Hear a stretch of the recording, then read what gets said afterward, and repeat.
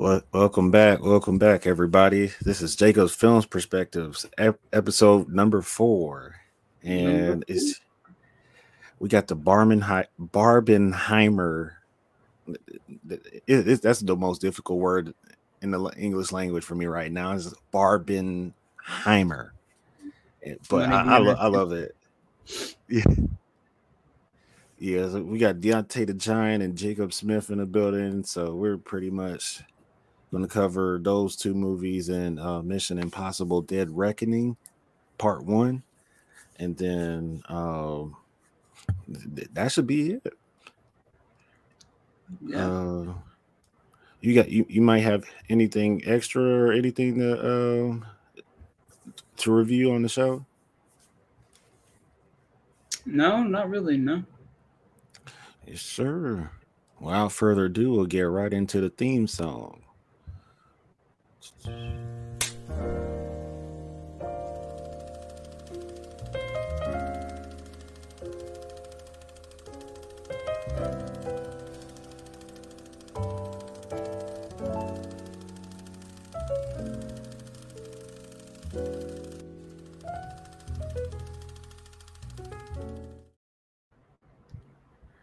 Yes, sir.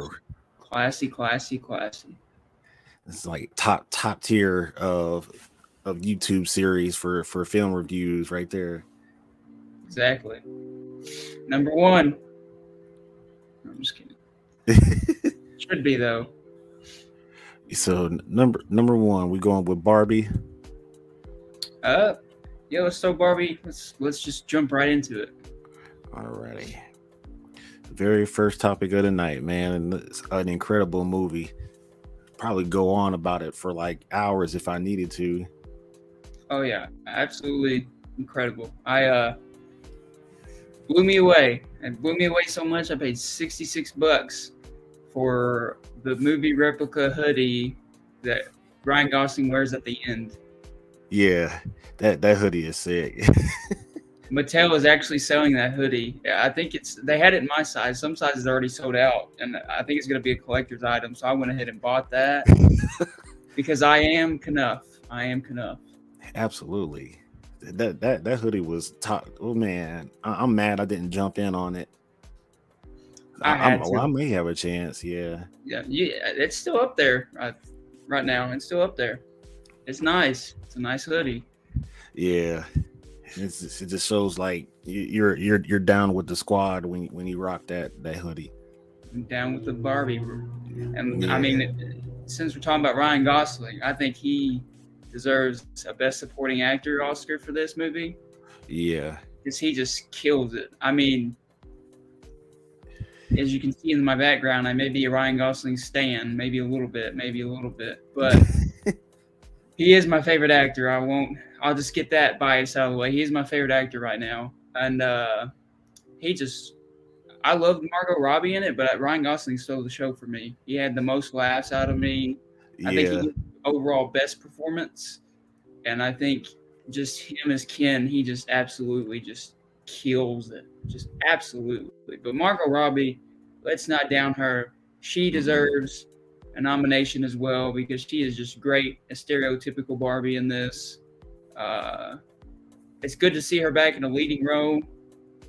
You know, Yeah. lately most of her movies, she's been like in Once Upon a Time in Hollywood. She's kind of the secondary role, and then she's in Wolf of Asteroid Wall City for a Street. little bit, but it's like Oh, five five minutes, and then she hasn't been a leading woman in a movie in quite a few years. So it's good to see her yeah. back, and she does amazing as usual. She does kill it. I was like, wow, she really sold Barbie to me as a life size person. Yeah, and I was like, I mean, as a kid, I never played with Barbies, so I was never a Never. Barbie guy. I mean, I know some guys did. I never played with Barbies, or I never had any interest in it or whatever.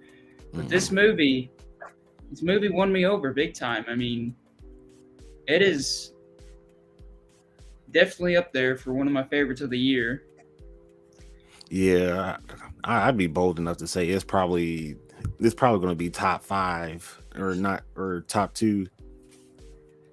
Easily top five for me. Easily, I don't think anything will top it won't bounce out of the top 5 for sure. But with that, what's crazy about this year is 2022 compared to this year is dog just trash. This Straight up year trash. has had so many good movies already, and like I've seen a lot of people kind of hating on this year, saying this year's been weak for movies. I counted. Because I have a letterbox. I have 7 movies that I give an A+ to this year. 7 movies. And last Wow. year I gave an A+, as far as I can remember, to one movie, and that was The Batman. That was the only movie that got an A+ for me. So Man. this year is kind of whooping up on 2022. This has been a great year for movies already, and we're just only halfway through. Dude, I'm kind of proud of all of these directors. They're kind of like going above and beyond for cinema right now. And Greta Gerwig, she's just amazing. She's a great actress. If you've seen, that's one thing you could take from this review is if you have not seen Frances Ha, which is came out in 2012, 2013. She's the main actress in that. It's a coming of age movie. It's in black and white. It's kind of an artsy filmmaker type movie, but it is really good.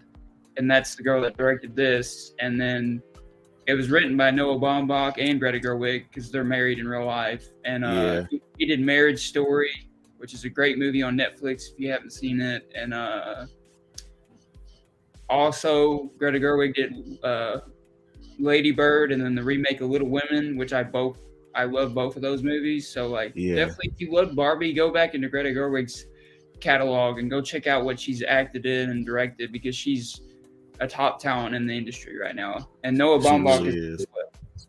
That's a power couple for filmmakers. Yeah. Oh yeah, for sure. Because I think he actually may have directed Frances Ha that she stars in. I can't remember, but that I watched that movie for the first time this year, and it's great. It's really good. Yeah, I'll have to check. I've heard a lot about Frances Ha. I don't think I've had the chance to see it yet. What's up? What's going on, buddy? Yes, sir. We're just going over the first topic right now, and Jacob was going in depth a little bit about Barbie, and how you felt about it. Yeah. Yeah, it was great. I was teetering on, I never said if I gave this movie an A+, but I'll just get out of the way. This movie's an A+ for me. It's a 5 out of 5, 10 out of 10, whatever your rating system is, it's that. But it was an A, and because there is one scene, I will say I do have one nitpick with this movie. There's one scene where America Ferrera, her character, gives like a 5-minute speech about women in today. And I don't want to say anything that makes me sound like a misogynist because I'm not. I support this movie and the feminism and all that. I support that. But it was a little heavy-handed, hitting you over the head, where she was just like going over everything political. And I was just like, oh, okay, we've seen this already. We know. I mean, the movie's already giving us this information subliminally without yelling it in our ears, and that was kind of like a preachy moment. But it ended so well that I was just like, it's an A+. I had to give it an A+, just because the way it wrapped up. I have that one little nitpick, but I will say it's an A+. Yeah, that ending was so good. Like every mistake made in this movie was kind of forgiven on my end. I was just like, dude. Yeah, what did you give it? I gave it an A+ for sure. That's going to be a solid A+, 10 out of 10. Yeah. So, okay, we're on the same page there then. And shoot, let me think. This movie just, there's a lot to it, and there's a lot to talk about, and it's just like, I don't know where to start, where to dive in. I mean, I mentioned about Greta Gerwig. I wanted to give her stuff, and mention her because you should really go check her out. And I really like this movie, not for just because I feel like the message is important, Yeah. but also it has a message about masculinity and toxic masculinity that I didn't expect with the whole Ken storyline. Yeah. That I would say it's just as much pro both genders. Like it's both like there's already so many people downing this movie and like review bombing it and all that, saying it's a feminist movie. Oh, it's just preaching feminism, it's all that. And I just it's not, because Yeah. it's also preaching like, guys, you can be on your own too. You don't need a woman in your life to be complete. Like that's the whole arc of Ken, is he can be himself without, he feels like he needs Barbie the whole movie, and then we find, at the end he's Knuff and he needs to find He's out who he is and like who he exactly. is. And like I needed that message as well, because I struggle with that as well, where I'm just like sometimes I feel like that, like, man, I need to like date more, get out there more, and then but like you need to find yourself too, man. You need to find Absolutely. yourself and you need to figure out who you are first. And this movie had that powerful message that I mean I needed to hear it, and it also has great feminist messages in it. And I just I loved it. Uh, yeah, I loved it. Yeah, I'm gonna go ahead and say it's already like my favorite movie of the year, because I would not have any shame of going back to see it. And I think one of my biggest complaints is that I wasn't casted to act in this movie, because I'm pretty petty about that. And it looks like the actors all had a great time filming this. Like Yeah, it looks like that's it had probably fun. one of the most fun sets I've ever seen. I would say so. It looks a lot of fun, and also just like uh, let's give it a round of applause for bringing people back to the movie theater. I mean, it has like what, the biggest box office opening that's not a remake, sequel, or a comic book movie ever, or something like that. Yeah, At least the greatest box office opening for a movie by a female director, which is a great accomplishment. So just that alone is bringing people back to theaters. The whole Barbenheimer social media trend is bringing people back to theaters, and that's always a good thing. I love seeing that. I love seeing people go to theaters. I mean, I even went. I went on a Sunday morning because I told a buddy I'd wait for him, and there were still tons of people there, and people dressed in, people of all ages wearing pink, dressing up in Barbie shirts and stuff. And it's just like, it's nice to see people getting into the spirit of film and like really engaging with movies. right. That's And what I like to see. they have people of all ages participating in this clothing trend when they go to the movies. I've seen people from all. I've seen kids to like their parents rocking all pink, and I was like, dude, they got more than just attendance. They made a culture out of it. Yeah, it's an event. It really is Yeah, an event. And I I, absolutely love that. I was really impressed.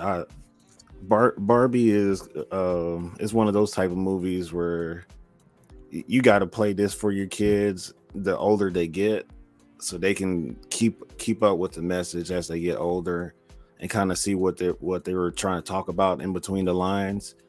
Uh, and at the end, like when Margot and the creator of Barbie were having that conversation about like mothers stand still because they want their daughter to see how far they've come, or something, that line in the movie, I was like, yo, this movie's got a lot going on, some really positive messages to be sent. Some great messages. And I'll call out anybody who's hating on this movie. You're an idiot. I Straight. can say that right now. You're an idiot if you think this movie is pushing a feminist propaganda, or if you're trying to make it political. And like, yes, it does get into political topics, but it does it in a way where it's not distasteful. It covers it well, and it's just I don't see how you can hate on this movie, because it has great messaging all across the board for everyone. I mean, like I said, it has a whole thing about men just like being a man. Like you can be a man, like you don't have to. You can show feelings. Like it had a whole scene where like Ken was like, I can't show. Like Barbie tells Ken he can show his feelings, and he's like, it's like a revelation to him. And I was like, that's. I mean, that hit hard because like especially because I mean, especially our age. You're what 32. Yeah. I'm about to be 25. I mean, we grew up, men are supposed to be tough. You're supposed to not show emotion. You're not supposed to, I mean, that's changed. It's starting to change now.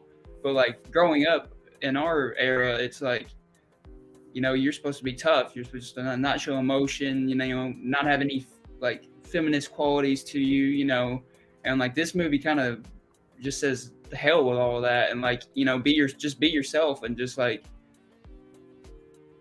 you're enough. Like you don't need, you got to find out who you are, and you don't need somebody else to help you. You're good. You're enough. You're good on your own. Yep. And like you can be a man. You can be tough. You can still be tough and show emotions. And like that message alone was great because that message needs to be. That has a weird tie-in that I'm not going to plug it, but I am going to plug it. Yeah. Shameless plug. The film I'm actually writing and directing right now has a similar message about toxic masculinity and like how men aren't supposed to show feelings and like men's mental health. And I feel like this movie has a great message on that It does. That is just as important as the feminist qualities of this movie. And I think it's so like they're so intertwined and just like so perfectly put together where it's not. Besides the one little scene where it gets a little preachy on the feminist side, it was just so well done, so well taken care of, so well handled. And like when we go back and look at this movie a decade from now, 20 years from now, I really think we'll see this and Oppenheimer for that matter as an event. Like these two movies were an event in the summer of 2023 that will forever be remembered. I think they cement their place in history, honestly. And I mean that's something big. That's probably one of the biggest compliments I've ever given to movies. But I really think both Barbie and Oppenheimer will cement their place in history as very important films in the time they came out, for sure. Yeah, those two movies have not only done justice by theaters, they've probably done justice by people in general, and they've probably done justice for like the production teams as well that was involved. So I really respect the whole cast of both movies. They had all stars on both movies. The writing was good for both movies. The only reason I would give Barbie the edge over Oppenheimer is just because of the time. Almost 3 hours of just recollecting on Oppenheimer's career. And then Barbie is just like you get nearly 2 hours of just like, all right, here's the problem and here's how Barbie's going to solve it. And you get even more than that out of this movie. But like on a base level, Barbie was a lot larger than life, and the movie even says it too. Like we designed you for this, and that. And they started, I guess the dolls themselves started evolving too to keep up with the times. So the fact that they use the concept that everybody is Barbie or every woman is Barbie and every man is Ken and can be Ken, that was pretty awesome message too. It was just like it's basically saying like we're all attractive on the same playing field, and I that's a huge compliment to all of us. So I take that as a gas up. It basically said we're all beautiful and we're all the standard. I came out feeling more beautiful than before the movie. Mm-hmm. I did. I'll admit it. I felt like a beautiful man. I mean, it's very empowering for both genders. It's very, it's a very, like I said, it is based off a brand, and it is a Mattel movie. It's based off of a doll, but at the same time, it's so the messaging is so important in this movie. It really like I can't express how important this movie really is, and it shocked me watching it. But I was like, this movie's giving like great advice, and like just like my buddy James, who in the comments said "you're Knuff," like that whole "you're Knuff" thing. It can be a funny joke, but it's a funny joke, but it also has great like a great message behind it. Basically saying, you know, like just because you're a guy doesn't mean just because you feel like you need a like the society or something tells you need to have a girlfriend or you need to have a woman to be happy in life. You don't. You can figure it. You can hang out with your bros. You can figure out life on your own, and you got to figure out who you are first before you be with somebody else. And it's the same for Barbie. She had to figure out who she is first before she gets with somebody. And I feel like that's an important message because I feel like in relationships today, they're very toxic. And I feel like this has a great message against toxic relationships where it's like, no, you can take your time, figure yourself out first, what makes you happy, what you want to do. And then once you're comfortable in yourself, then you can go on and be with somebody. And I feel like that's a great message in today's world of toxic relationships as well. And Exactly. see, like, that's where I had so much trouble, like where to start with this movie, because there's so many messages. It's just like, but you know, that can be sloppy if it's done wrong, but the script is so tight that it's not sloppy at all. It's all perfectly placed. It's all well done. Besides that one little scene, I think it's a perfect film. Yeah. 'Cause honestly, that scene did push their luck just a little bit, but It didn't honestly, yeah, I'm just mad I wasn't in the cast. I really would have enjoyed like goofing off with all those guys, and I probably wouldn't have liked the dance routine that much, but all the other goofing off that was it looked like they had a great time. It does. Ryan Gosling just killed me the whole movie. He is so hilarious in that movie. I love that scene where I guess because we can talk into spoilers now. Yeah. We can when Barbie asks him to go somewhere and he's like, hold on, give me a second, and he goes behind the little pillar and he goes, sublime. He goes, sublime. Yeah. And I'm just like, that is so something I would do. Like that is so me. And then he comes out and he's like, yeah, that sounds cool. Like he just his comedic timing is just on point the whole movie. And the whole beach off scene, he's like, I'll beat you off. He's like, you're not gonna beat him off without beating me off. And I'm just like, it's a perfect word to use because it works with beach, but when you say it fast, it sounds like you're saying beat, and it's like, and it's just so hilarious, dude. I mean, there were so many moments that had me dying laughing in the theater. Yeah. And for a movie to be that hilarious, but have so much great messaging and powerful messaging in it, is just a feat, like a huge accomplishment to be able to do that. Because that is, I don't know how hard. People don't realize how hard towing the line between comedy and messaging is, and just like being able to toe that line perfectly like they did. And like I said, they had a little mishap there with that one scene, but they just did everything else so perfectly that you forgive that little 5-minute part because it's just, they told it so perfectly where it's like comedic when it needs to be, it's heartwarming and heartfelt when it needs to be, and it's just absolutely just an outstanding movie, outstanding film. Yeah, especially like when that opening scene or when they finally made it to the high school to see Sasha, and Sasha did this whole tear down of Barbie and all that. Like even that didn't bother me. No, that one worked for me. I was like that. Yeah, I was like, I could see a girl of that age feeling that way about Barbie because it is also, it kind of is a generational movie where it kind of shows different ideas of the different generations with the mom, with the daughter, and then you got the older lady that created Barbie, and it's like, and like Will Ferrell. And I will say I'm not the biggest fan of Will Ferrell sometimes. I feel like his humor is screaming like a little kid, but he was great in this movie. His humor landed for me in this movie. He's probably like the second or third funniest out the whole cast for me. Yeah, he killed me in this movie. And he's like, I want you to call me mother. And I'm just like, this movie is just, and she's like, no, I'm not going to do that. And it's like, this movie is just, Absolutely hilarious. The beat you off scene, the I am Knuff, sublime. I've been quoting this movie since I've seen it. It's such a quotable movie too. Like these are memorable quotes that'll probably stay in the cultural mainstream for years to come. It's probably going to be one of those movies people are quoting 30, 40 years down the line. Like people quote, Top Gun from the 80s and Breakfast Club and movies like that. This will probably be one of those movies that people quote when we're 50, 60 years old down the line.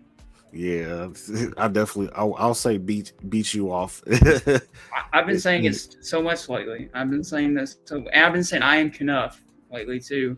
I like that, and the whole Kinergy and the score and the soundtrack. Not really the score. The score is not. It's more of a soundtrack based movie than a score based movie. The soundtrack. I will say I didn't care for the Lizzo part. I'm not a Lizzo fan. Don't hate on me. Don't attack me. But I don't. I'm not. I've never been a fan of Lizzo. I don't like her. So like that, the whole Lizzo song was kind of a rough opening. But then the rest of the soundtrack is great. Like Dua Lipa song in there is great. Billie Eilish song. Oh, Billie Eilish, that was a great moment. That's a great. That was her song fit perfectly with the emotional scene that it was placed with, definitely. And then Charlie XCX, he was a pop star that I actually really like. She has a song in there that is actually just absolutely so catchy, and it's really great in the movie. And I've been listening to the Barbie album since I've watched the movie. I've had listened to some of the songs, and like I was just telling Deante before we went live, the Nicki Minaj and Ice Spice version of Barbie Girl is just it's a great song. Like it's heat. It's heat. Yeah, that was a very successful remix of it, and that's impressive that those two pulled it off together. Yeah, and that's kind of like because Nicki Minaj is more like Ice Spice is kind of a newer generational artist. Nicki Minaj has been around since I was, I feel like I'm old, so I guess Nicki Minaj feels like of my era, whereas Ice Spice feels of like the younger era. So like I feel like it was like two eras of female rappers coming together to make this awesome remix, and that's a great accomplishment in of itself right there. This whole project was genius. It was just pure genius at its finest. Oh, just absolutely, just yeah. I feel like we're just absolutely just stroking this movie, but like it deserves it because it is so great. It really is. It shocked me. Yeah, I knew the movie was going to be when I saw the Rotten Tomato and the IGN scores. I was like, "Oh, this movie is definitely going to be a problem," but I didn't know it was going to be that good. Yeah, I was expecting maybe an A or A minus. I was expecting. I mean, I've been excited for this movie for about 2 years now. Ever since Greta Gerwig was announced and Margot Robbie was the star, I was like, "Oh, I'm in." And then once Ryan Gosling was cast as Ken, I was like, "I'm in." That's my dude. That's my favorite actor of all time. I was like, I'm in. And He's it's the just perfect like Ken. He literally is the perfect Ken. Yeah. And like it's just it is such a like, and even Ryan Gosling, he absolutely kills it with his singing. Because like he's actually singing. Because I mean, he has some of that background because he does have a band actually. And he is a singer. He does have a band. I forgot what the band's called, but he's been on tour with a band before. And he in La La Land, of course, he sings. But I'm Just Ken is a banger, bro. Honestly, I thought Ryan was using like somebody else's voice. I didn't know. I had a feeling it was him. And that was actually him. He's a singer. And I found out today that he's a singer. That's crazy. Yeah, his song "I'm Just Ken" absolutely slaps. It's like, dude, I wonder if like the other people joined in and like sung with him, like really sung with him at that scene where they're at the campfire on the beach or something like that, and they were all singing along.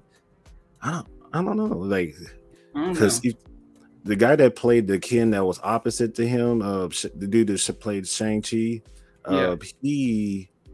he had great chemistry with Ryan on set, and in real life he actually really dances, so that choreography was right up his alley. whenever they had that dance routine. I was like, dude. Speaking of that, when Ken starts just moving on the floor, like he looks like he's like getting mad because the other Kens are dancing with Barbie, and he's just like he just starts snapping his fingers and he's like going on the floor. That scene just had me dying. Yeah, He just I looks was so like, upset. they were so petty throughout the movie. They're talking about they talk about literally me characters. I am literally Ryan Gosling as Ken in this movie. Like I related to this Ryan Gosling's Ken more than I wanted to, more than I should have. But I really that's literally me character where I was like, that's literally something I would do. Like that is me. Like him as Ken, I am just he is Yeah, definitely I am Ken. Ken is me. man, I swear this movie, I the best $13 not even 13, probably like $9 or $10 I invested into it, and I'd go back in a heartbeat to Oh yeah, I rewatch plan on it. rewatching both of these actually. Oh I do. man, I wanna get I want to get another look at it, but before they leave. But I mean, like this movie. I mean, I love this movie so much. Like I said, as soon as I left the theater, I bought that "I Am Knuff" hoodie that he wears at the end. I literally bought that hoodie, and I put it on my Snapchat story, and people probably thought it was a joke. But I'm telling you guys right now, right here and now, I paid money for that hoodie, and that hoodie is coming into my house, and I will be wearing that hoodie this winter. So, absolutely. Like like, as soon as it gets cold outside, throw that sucker on. I'm throwing that sucker on, and like, it's hilarious because.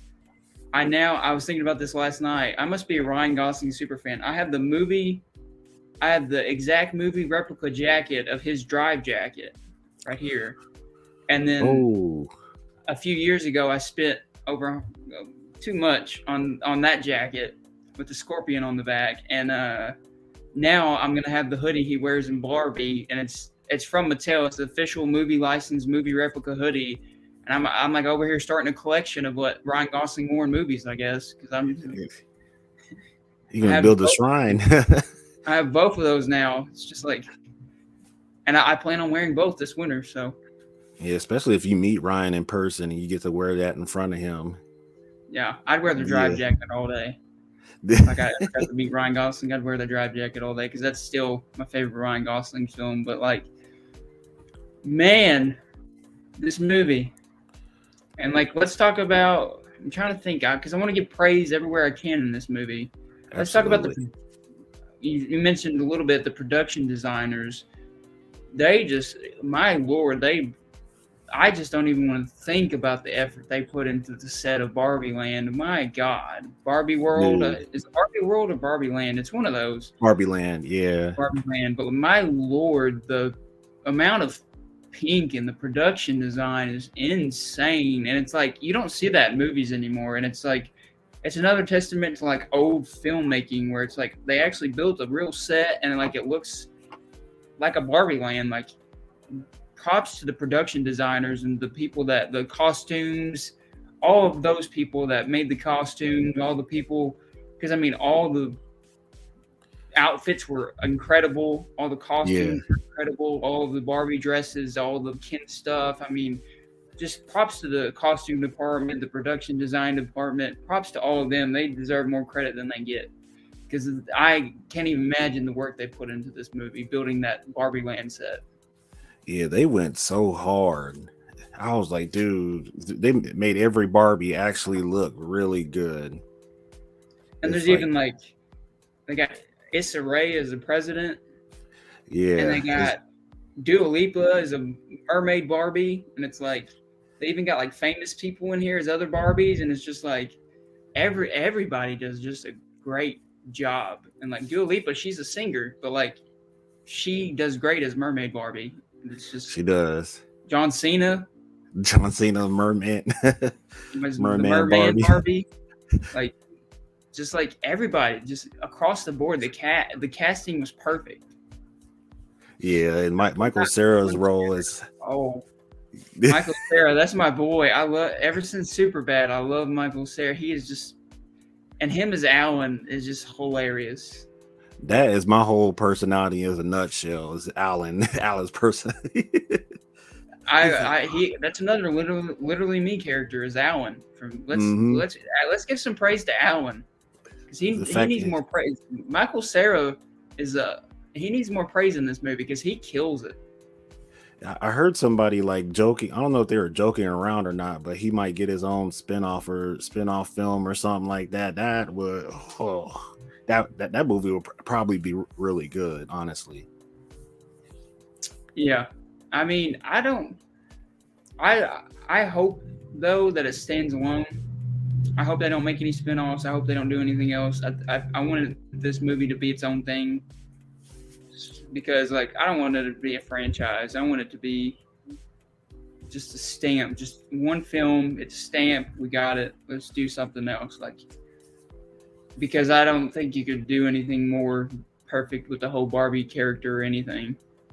Yeah, because like a Barbie 2 or a Barbie 3 would definitely start to water down a little bit. Like how much further can you go on all the topics that you already covered? Yeah, it's just the screenwriting is just they writ just such a tight script, just such a tight like when you look at the writing of this movie, such a tight script. And when she goes and she meets, and they also pay homage to Barbie and like the creator of Barbie, and like I didn't even know who created Barbie until this movie. You know, Yeah, I never thought about it, and like I know it's not the real creator because she's dead, but like the actress they got to play her played the mom in Matilda. If you've seen Matilda, for all you yeah, 90s kids, you know, but like just that whole scene where she's Barbie and it's like it was so profound when Barbie wants to become human and she's like, "Are you sure you want to like become human?" And like she gives her those glimpses of what like being a human will be, and it was yeah, just like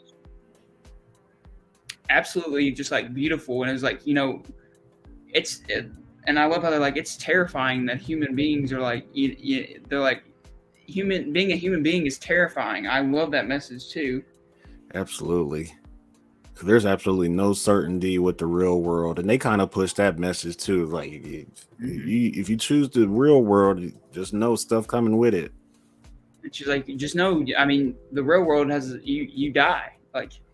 And Yeah, like it brought like a very existential message to the movie where it brought it just above a fun blockbuster. It went into like a art type film, like a A24 type film yeah, feel where it was like the existentialness of like being a human being is terrifying and like you only have so much time on this earth. And like I love that scene when Barbie's sitting down and she's like looking at all the people on the beach and like there's the one guy that's sitting there depressed and then like there's like a couple and then there's like the old lady and it's like she's finally seeing that like life isn't perfect. Like people go yeah, through things. You're gonna have your ups and downs.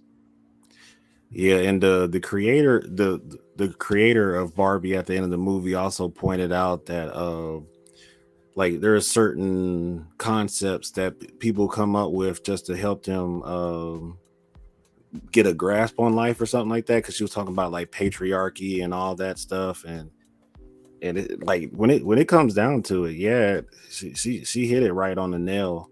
Uh, and the fact that people rely on these talking points for so long, and it's just divisive and it distracts you from like your purpose, like become leveling up, um, identifying yourself and having an understanding of who you are and not being ashamed to live the way you want to live.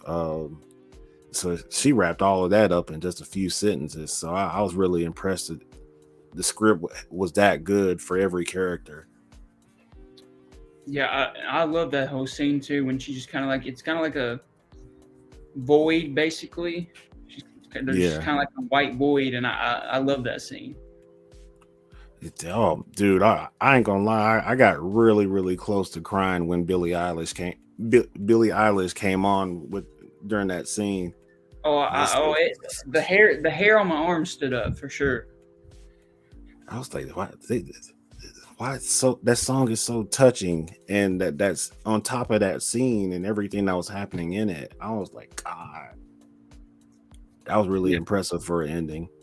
it was just so great. And then like I think what really sold it like capped the bottle on it was when at the end, we see Barbie now in the real world, and she's getting all ready, and you think you think she's getting you think it's going for that cliche ending where she's just like she's going for a job interview, she's going to get a job, and then she walks in and she's like, "Who are you here for?" And she's like, "I'm here to see my gynecologist," and I was just like, that was, and then it just ends, and I was like, that is the perfect ending, because like the whole movie you talk about how Barbie and Ken, they don't have private parts, and like, she became human. So, I mean, I guess she developed that when she became human.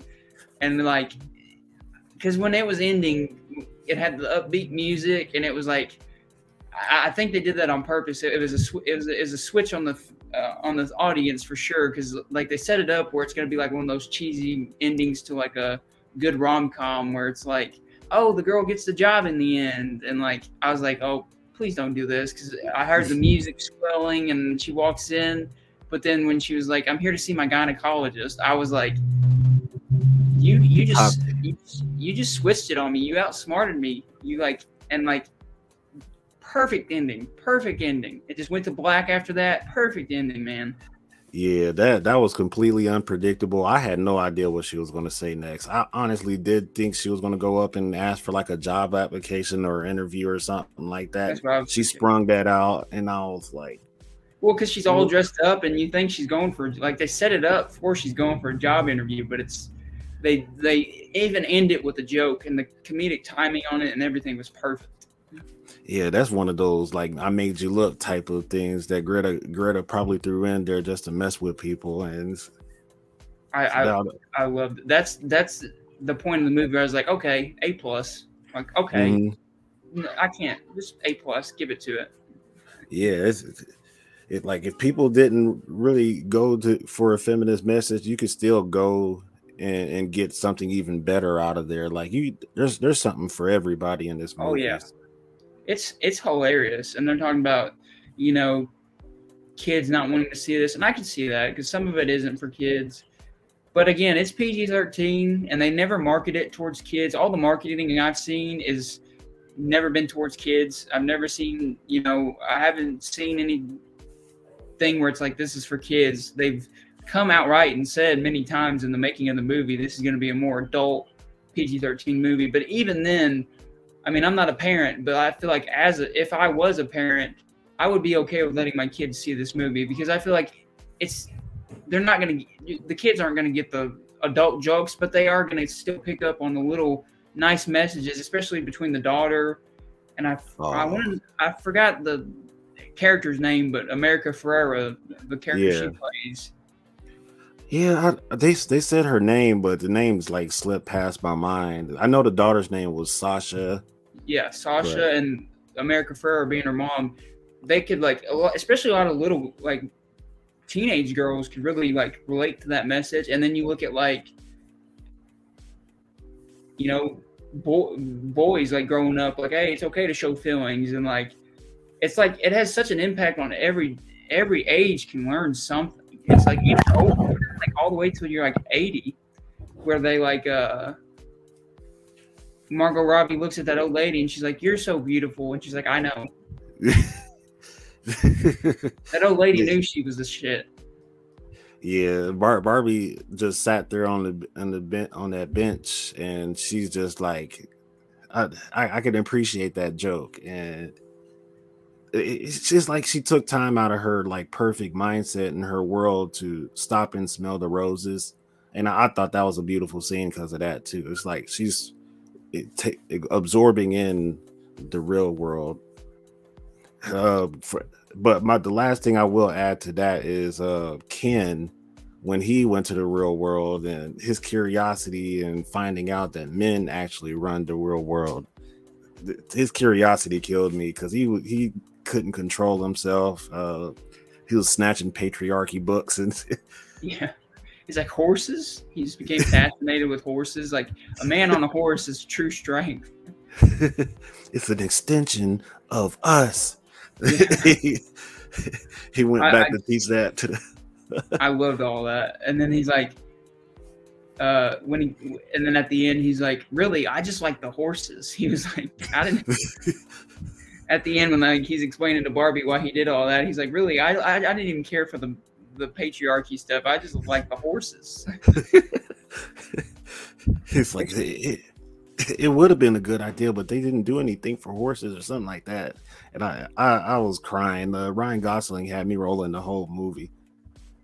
Oh yeah, I feel like overall he was my favorite performance. Margot Robbie gives just as good as a performance, but Ryan Gosling was my favorite. Then Margot Robbie for sure, but like both of them deserve Oscar nominations for this movie. And Greta Gerwig and Noah Baumbach, this deserves a Best Picture nomination, I think. It probably Absolutely. won't get it because it is in that blockbuster realm, those movies. But I don't know because Top Gun Maverick last year got a nomination. If Top Gun and Maverick got a nomination last year, this should definitely get a nomination this year. Yeah, a lot more people should go. And honestly, it's doing a great job of continuing sales. So I think it's going to cover a lot of film moviegoers by the time it leaves the theaters. Like it's great for people like us that like really want to dive into film and like want messaging and we want deep themes and we want like great storytelling, but it's also just as good as just like a fun summer blockbuster at the same, like it doubles as both. So like any film fan, if you're getting just into movies, even if you're not a big movie fan, I still think you should go see this. Like I think everybody can get something out of this movie. Yeah, absolutely. Uh, but yeah, 10 out of 10, A plus. That's all I had for Barbie. Unless you had anything else. Nope. I think we praised it as much as we could. I mean, there's so much to touch on the movie. We could sit here for hours and hours and still not touch everything, and that's just a testament to how great the script was and how they really pulled off just a great movie.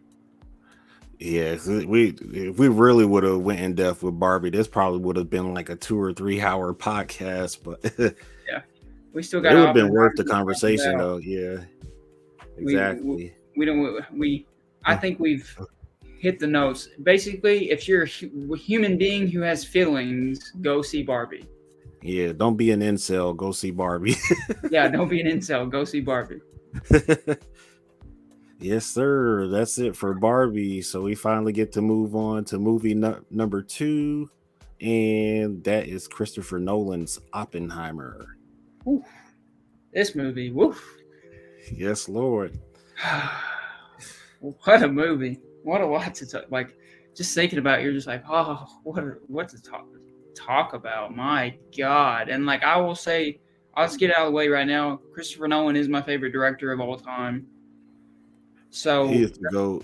there may be a little bias with my review. I'll just precursor my review with there is a Yeah. little bit of Nolan. I'm a Nolan fanboy. I will admit it. People have called me a Nolan fanboy, and I am a Nolan fanboy. So just before I say anything, just know that. But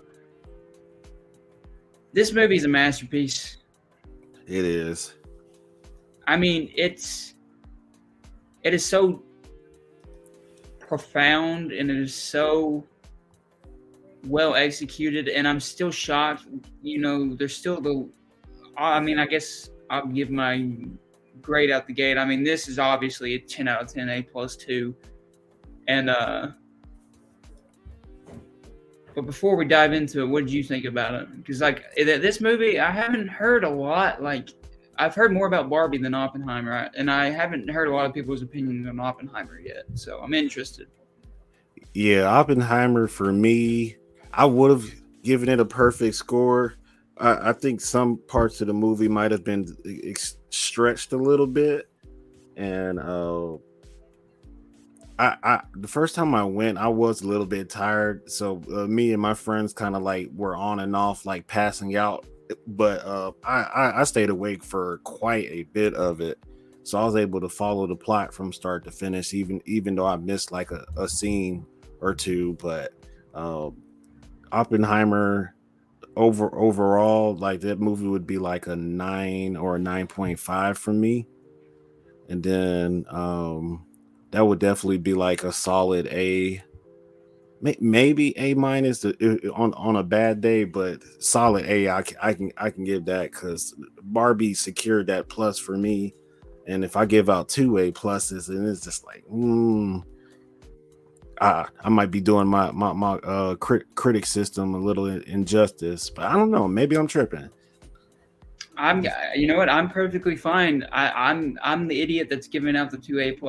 I don't care if people think my critic system is broken, because both of these movies are amazing. Both of them are amazing. There is nothing like I will remember the double feature of Barbie and Oppenheimer. Like, this is, like I said with Barbie, this is an event that's going to go down. Like, both of these movies just brought people to the theaters. It made people engage with cinema and film, and that's always important. So yeah, especially with the social media trend and everything that they had going on with the I mean, memes and all over social media, people like, I mean, like, people I went to school with, and like people that I know that don't even really care about movies or anything are getting into this, and I'm just like, the film guy of me wants to be like, oh well, I've always been a Nolan fan. Like, what, you guys are just bandwagoners jumping on the bandwagon. But at the end right. of the day, I am happy that more people are opening themselves up to film and letting a film consume them and take their lives. Right. That is extreme escapism, especially with Oppenheimer. Yeah, because like, I mean, God, Oppenheimer. I don't even know where to start on Oppenheimer, honest. Like, and like Christopher Nolan came out and he said that he didn't use any practical or visual effects on this movie. That's all practical. Which there is a few things where I'm like, how did you do that? Because there is a few things where I'm like, I could see where he could use miniatures instead of CGI, but there's a few parts in this movie where I'm like, you had to have used visual effects there. Yeah. So I think that may have been a little overblown statement there, but I mean, no pun intended, overblown. But like, Yeah. that the amount of work in Barbie, the amount of work that went into this movie was even more. Like, the scale and the scope of this movie, the amount of practical effects they used. He used a real explosion. He didn't use that nuclear explosion we see when they test the atom bomb as a real explosion they did. Like, it's not CGI. Like, I mean, like, my God, Christopher Nolan, you go. Like, you Monster. like, I can't imagine the painstaking work. And then I think it's Cillian Murphy is how you say his name. Yeah. He deserves a nomination for Best Actor. I honestly think he should win Best Actor over Margot Robbie and Barbie. But like, because he gave his all to the role. He lost so much weight. He is so thin, and like, I heard he only ate like an apple and something a day. Like, he lost a lot of weight. Like, he did like method acting, Christian Bale stuff with this role. Wow. And like, he just like absolutely just blows it out of the park, because Oppenheimer obviously was a very complicated guy, and like, he plays that perfectly, because like the whole movie you're not for him but you're not against him at the same time. He's a very morally ambiguous character. Like, you never see him as the hero, you never see him as the strict villain either. He's just a morally ambiguous person where you're like, I don't know about this guy. The whole movie you're like, I don't know if this guy is good or not, because sometimes he's so egotistical and cocky, and then other times you're like, well, he does have a heart, because he is like, oh my God, what have I done there at the end? But like, and to be able to portray all of that and just like, just top tier performance. And he deserves more love, because he's been in movies since the early 2000s. I've seen him in, and like, he never gets the love he deserves. He was in the Dark Knight trilogy as Scarecrow. I mean, he's been in so many great movies, and he never gets any love. And shout out to Cillian Murphy. That man is a great actor. Yeah, he definitely stole that role. I did not see Cillian Murphy in that movie at all. I just saw Robert J. Oppenheimer, I guess his full name is, and he sold it so good too. I thought I was looking at Oppenheimer the entire movie, and actually, if you seen like a picture of Oppenheimer, the real Oppenheimer, and put it side by side with Cillian, they kind of favor quite a bit. They do. Yeah, Because I was like, he's a very skinny, tall man. Yeah, one of the greatest minds in this country. And like, what's crazy is that, at least in my history, my learning in school, I did not learn much about him in school. It was always about Truman and the atomic bomb in Japan. You always heard about Truman, and like, there's even a line with Gary Oldman, who plays Truman. It was nice seeing Gary Oldman back, Detective Gordon from the Dark Knight trilogy. But Absolutely. him as Truman, he was like, nobody's gonna remember you for the bomb. They're gonna remember me for it. And that line is completely true, because like in all my history classes, when we talked about Hiroshima and the Japan and the World War II atomic bomb, Truman comes up. Truman was the one that dropped the bomb. Truman did it. I heard about the only time I ever heard about Oppenheimer was like when we studied like the making of the bomb in like a day or one day or something. Like, you barely ever heard about him. Like, Yeah. he kind of was buried in history. They kind of buried him in history. It's and like I left him in the history books. Yeah, it makes you wonder, like, did he really lose his credibility, or like, why did Truman get in-depth coverage, but he didn't get in-depth coverage? Yeah, I don't. And I learned so much from this movie. Like, I learned, like, this movie was like educational too, because like I learned so much about that whole process, and I didn't even know. And it's sickening. It is absolutely sickening to watch when they're picking the towns, and they're like, well, there's 12 cities in Japan we could drop this that is big enough to see the impact of this. And I'm just like, you're just sitting there hearing this, and you're like, that's my country that did that. Like, they did that back in the day. I know it's a film, but it's pretty accurate, I'm pretty sure, to what happened in real life. And like, my country did that. Like, that makes you sit there and think, like, we're living in a country that, like, back in the 40s, they sat there and just picked a city at random, just playing God. Yeah. And it's completely wiped that place out. Like, and like, there's even a joke in there where the guy's like, well, we can't do Kyoto because me and my wife honeymoon there, and it's a great city. We can't bomb that city. I mean, I laughed at that, but at the same time, I was like, oh my God. These guys are crazy. You just think because, okay, so it gets spared because you honeymoon there? Like, gosh, I bet the people of Hiroshima and Nagasaki wish they would have came and honeymoon there. Exactly. Like, turn those cities into a vacation spot so they don't get hit.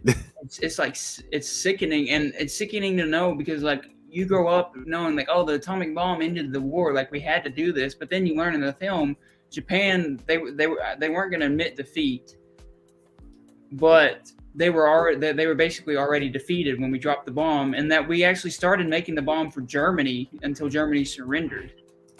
And like, I could see Germany deserving an atomic bomb because of Hitler and the Nazis. But like, Japan, I mean, Pearl Harbor, they did some terrible stuff in World War II and all that, but like, yeah, and it ended the war. It saved lives, but at the same time, it's like,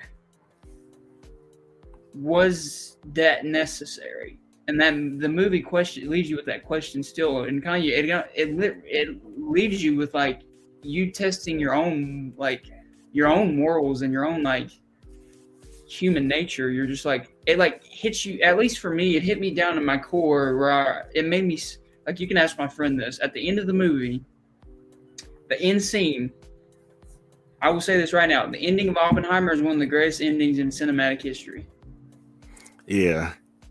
The end scene, after he talks with Albert Einstein, he's standing there, you see the rain hitting his hat, and he's just looking, and then you see what he's imagining, all the rockets going up in the sky.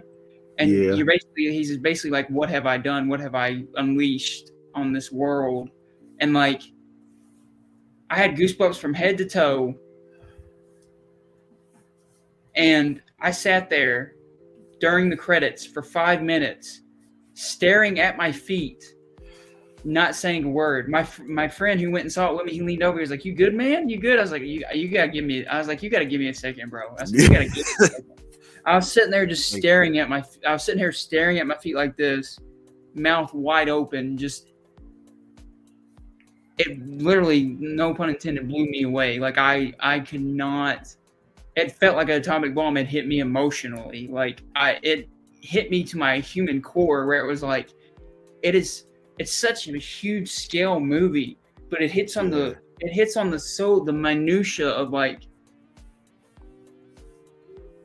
human beings and like how capable we are, the evils we are capable of. And then it makes you think about your own life and the bad stuff you've done in your own life. And I mean, yes, this was on a much bigger scale, obviously, like tons of people died, much bigger scale, but then it makes you self-reflect, and you're like, well, it makes you think about the terrible things you've done in your life, or you feel it's terrible, or the bad things you've done in your life. And it's like, it makes you question your own morality and like, what would I have done? And like, what, like, and it's just like, for a movie to be such a big scale and about something set in history, but to have that metaphysical like theme to it, where it's like it hits you to your human core, that is unheard of. That is like people were calling this might be the most important film of this century. I agree with that.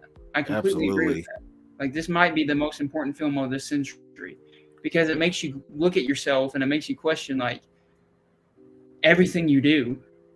Like, it makes you question everything you do and like everything you've learned and like what you know, and like the government, and like it makes you look at the U.S. and you're like, we were raised as like the U.S. is the greatest country in the world, but then you look at it and it's like, man, we did some crazy shady stuff, bro. Yeah, we did. America is like, we should be under fire, or at least some kind of scrutiny, because when this movie travels internationally, people are going to be like, oh, that explains a lot. Like, I'm intrigued. I was thinking about that while watching the movie. I was like, I'm intrigued to know what other countries think about this movie, because it will be a different perspective, because from our perspective and how we're raised, I don't know how they're taught in other countries, but how we were taught in other countries is we were heroes in World War II and we ended the war. And yeah, there were heroes in World War II, like D-Day, we invaded Normandy, we helped stop the Nazis in Germany. So of course we were heroes, because we helped end Hitler and Nazis. But at the same time, we did some very questionable, terrible things to people that did not deserve it, like just ordinary citizens. And it just makes you question, like, man, what's worth what? Like, like, was it worth it? Like, there's people that like it wiped out, because like it wiped out so many people. Like, I think they said in the movie like 220,000 was the total casualties. And like there's after, and like this is another thing I loved, since you probably like this too because you're a horror fan. This is the closest no one has ever gotten to directing horror.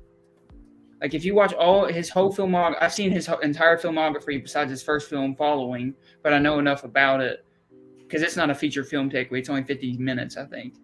But I've seen all of his movies multiple times, and this is the most he delves into horror, with the whole scene where he's in the auditorium and everybody's cheering Oppenheimer on, and then he just sees them with their faces peeling off, and like he steps on a body and it's completely ash, and it's like he's seeing like, and he's hearing the screams of a little Japanese girl, and it's like, Jesus, like Christopher, and this is sad to say because it's horrifying, and I'm glad he portrayed it that way, but I would love to see Christopher Nolan direct a horror film after seeing that.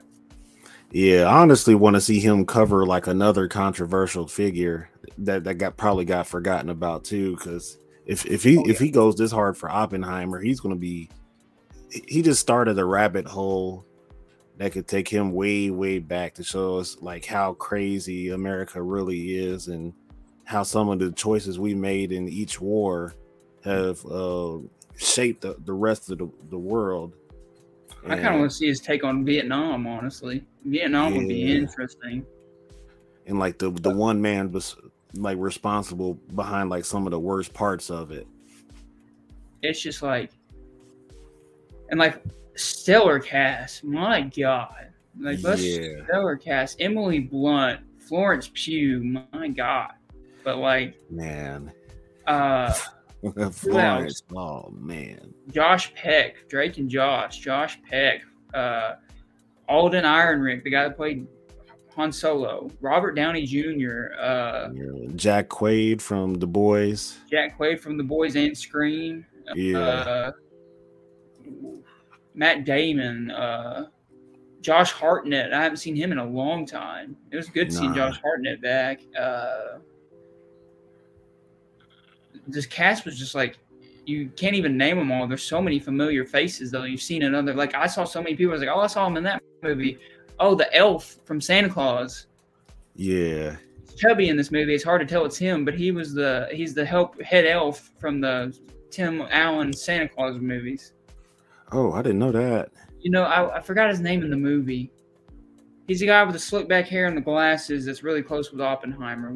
I forgot his name. Slip back hair and the glasses. Slip back hair and the He's glasses. he's kind of a chunkier guy. Was he the one with the accent, the really thick accent? Or no, that's a different guy.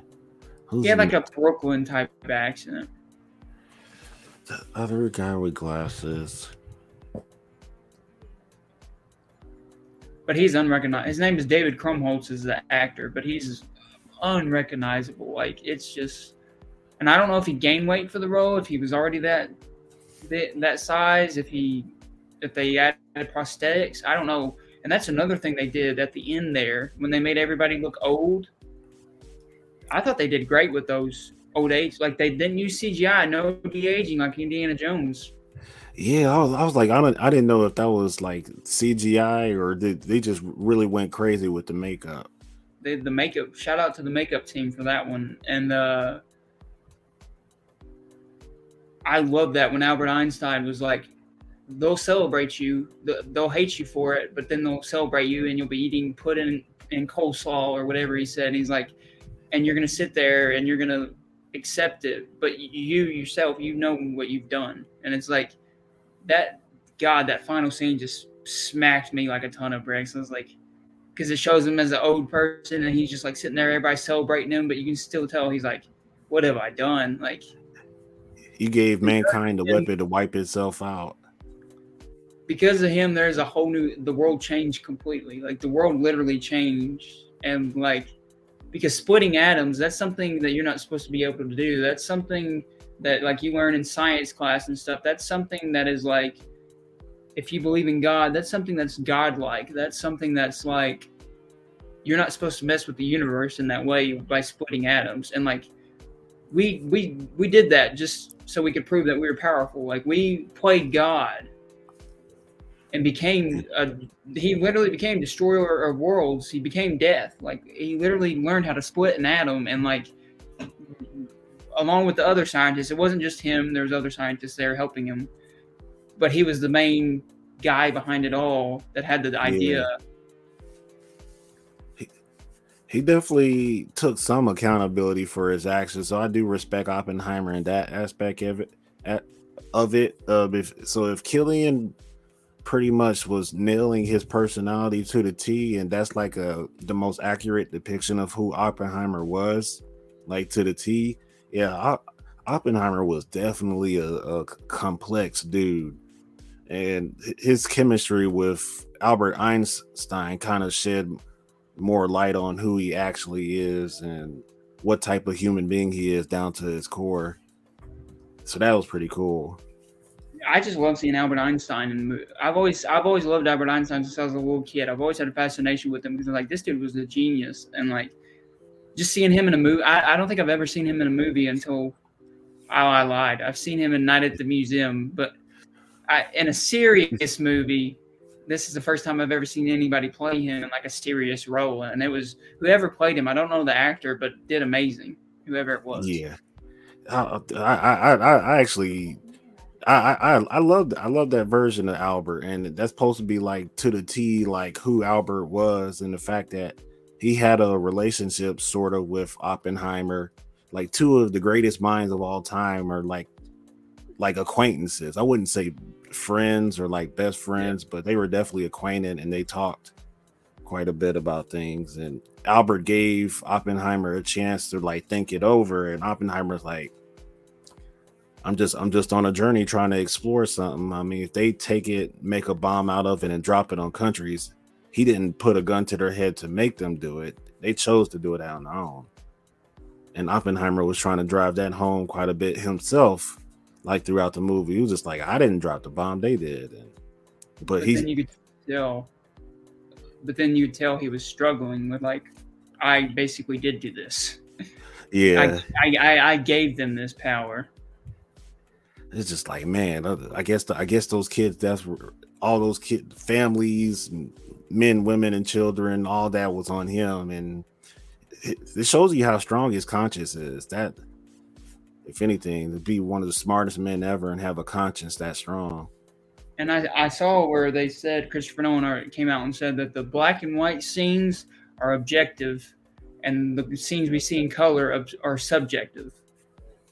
So like when what we see from the black and white is an objective point of view. So I guess that's what really happened, what really went on, or whatever. And then the subjective point of view, of course, is the scenes of color, where I guess it's kind of told from Oppenheimer's point of view, or like what he did, because it's based off of a book. And actually, I went to Barnes and Noble after watching the movie, trying to find the book, and Yeah, they didn't have the book at the Barnes and Noble I went to. But I am interested in reading the book.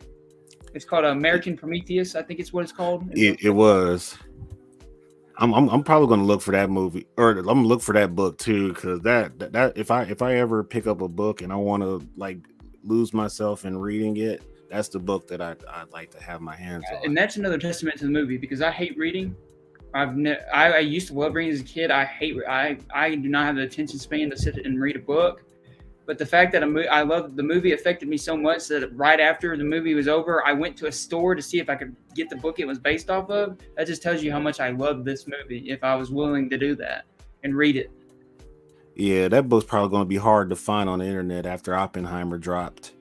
Oh yeah, I bet it's gonna go up in price. It's gonna be crazy expensive. Yeah, But it is God, it is just it's worth movie. every penny. That movie is just, whew. Like I said, I sat there for 5 minutes staring at my feet, questioning my own life decisions. And like, I've had maybe a few movies make me do that. And like, I've never had an experience like that in theaters where, I mean, at the end, I literally had goosebumps from head to toe. And I sat there with my mouth open, staring at my feet for 5 minutes. And I know that's hyperbole, and people are going to be like, oh, you're just saying that. I mean, you can ask my friend James, who was in the comments, who I saw it with. He thought something was like wrong with me, like I was sick or something, because I was sitting there just staring into space, just like, Yeah, the movie hit me to my emotional core. Like it literally rocked me down to my core, and I was just like, my God, because you think about it and you're just like, it shows you how capable human beings are of destroying themselves and destroying other people, and how evil we can be. It shows you how messed up our government was, and it even shows you, which I didn't even know this, but it shows you like how the Cold War kind of started too.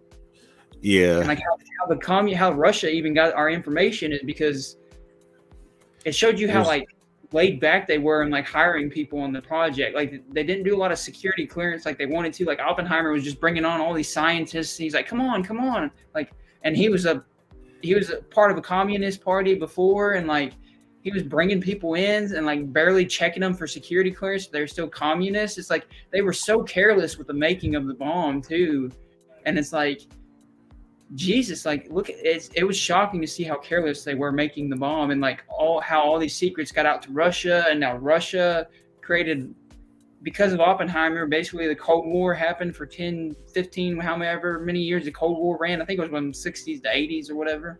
yeah. And that's a huge deal. Yeah, and we're still like, it's 2023. This stuff happened in the 40s, and we're still dealing with the ramifications of what happened in the 40s today.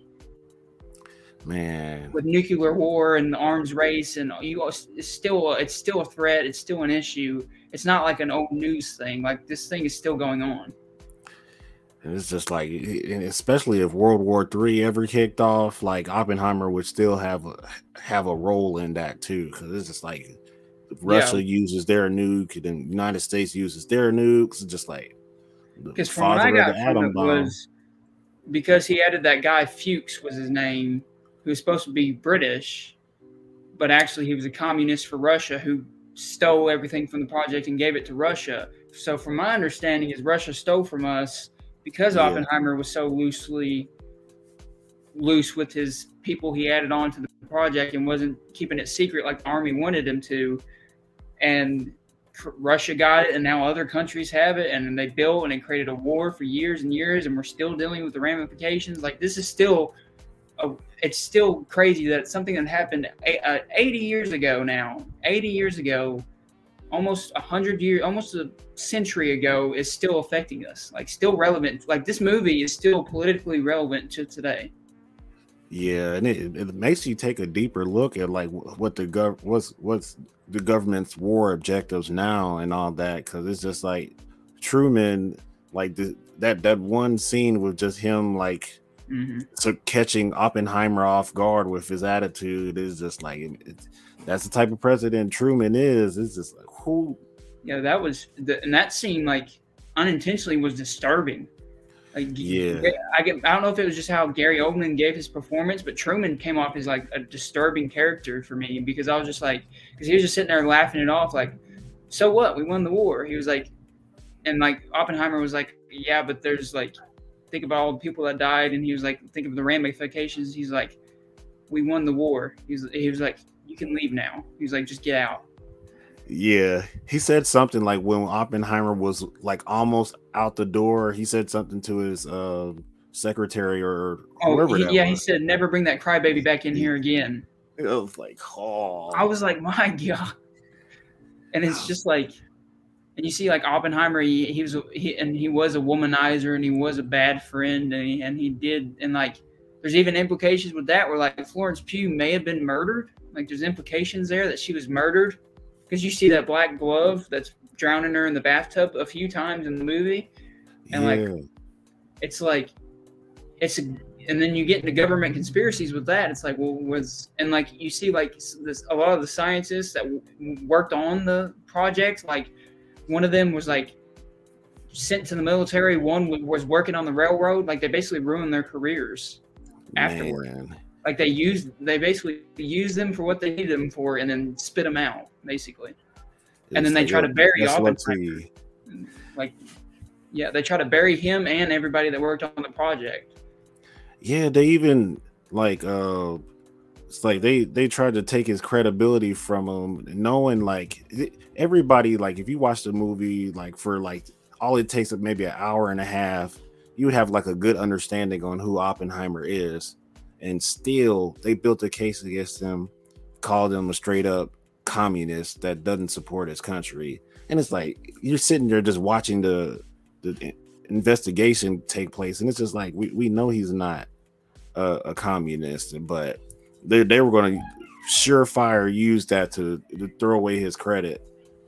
And when they finally exposed Robert Downey Jr.'s character for leading the whole conspiracy against him in the first place, and he ends up getting humiliated again, because the first time he got humiliated is what put him on this war path, and then the second time it's just like, wow, dude. And all of this was just over his security clearance too. So it's then that's the other thing I want to talk about is how the rivalry, like Robert Downey Jr. just kills it. He deserves the best supporting actor too in this movie. He's just like, because you can tell like he is just the guy. He's kind of on the outside of and he wants to be a part of it, but like the scientists won't let him, and he's basically like, Oppenheimer just made him ashamed. And it shows also like men's ego, and like just because Oppenheimer made those people laugh about what he did, he basically went on this warpath for a decade trying to destroy this man for a decade. And like he even set up little things where he gave a paper to this guy to give it to this guy, so it can't go back to him. Yeah. It's just like, Jesus, you had a vendetta, didn't you? Like, and it just shows you how like people in like this government are just so petty, and the egos of them are just, and it's scary to think about. People like that do run our country. It's like, my God, like that's terrifying. Yeah, it is, man, because it's just like if he's willing to go that far to get the father of the atom bomb's reputation destroyed, over getting embarrassed in court. Like you just never know who your enemies are until it's too late. And he's like leading him on, like, you got to sign this now if I were you. And he's just like manipulating Oppenheimer. And I feel like for some reason Oppenheimer was on to him the entire time, but he just needed more and more pieces to put it together. But at the same time in the movie, they kept like giving him red herring, so he's always locked in on somebody, because this whole investigation to get his security clearance taken away was this guy, and his wife wouldn't let none of it slide. So she could not stand a lot of people that had to talk against Oppenheimer, knowing what Yeah. was all at stake. She didn't even shake I think it was Toller was the scientist's hand at that reception. Like she didn't even shake his hand because like he spoke out against Oppenheimer. And like that is I mean, that's a real wife, because like she had to sit there and like listen to Oppenheimer talk about his relations with another woman and like be embarrassed in front of the whole country, and she still stayed with him. That is a woman. Like that is a strong woman. Emily Blunt played her perfectly. She's a strong. I mean, she had her own issues. She's obviously an alcoholic, but like she was like a strong, independent woman to hang in there with Oppenheimer and still stay with him after all of that. And like Oppenheimer basically, it was like he basically let it happen because he felt so bad for what he did. He was basically letting himself get attacked and let himself get destroyed, and because he felt so bad about himself about what he did. But at the same time, he was also so egotistical and cocky, and that's why I say he's morally ambiguous, because you can't really root for him 100%, but you can't hate him 100% either. It's like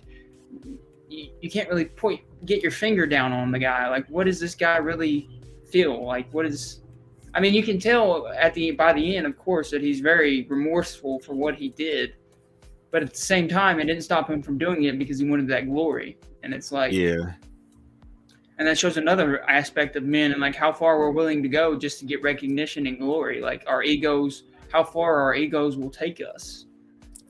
And his wife like telling him to keep fighting, and like you have things that you need to fight for, and like constantly reminding him about how what's all on the line and all that. Like if that's like a detailed, like accurate depiction of Oppenheimer's wife, she was a beast. She was definitely a queen.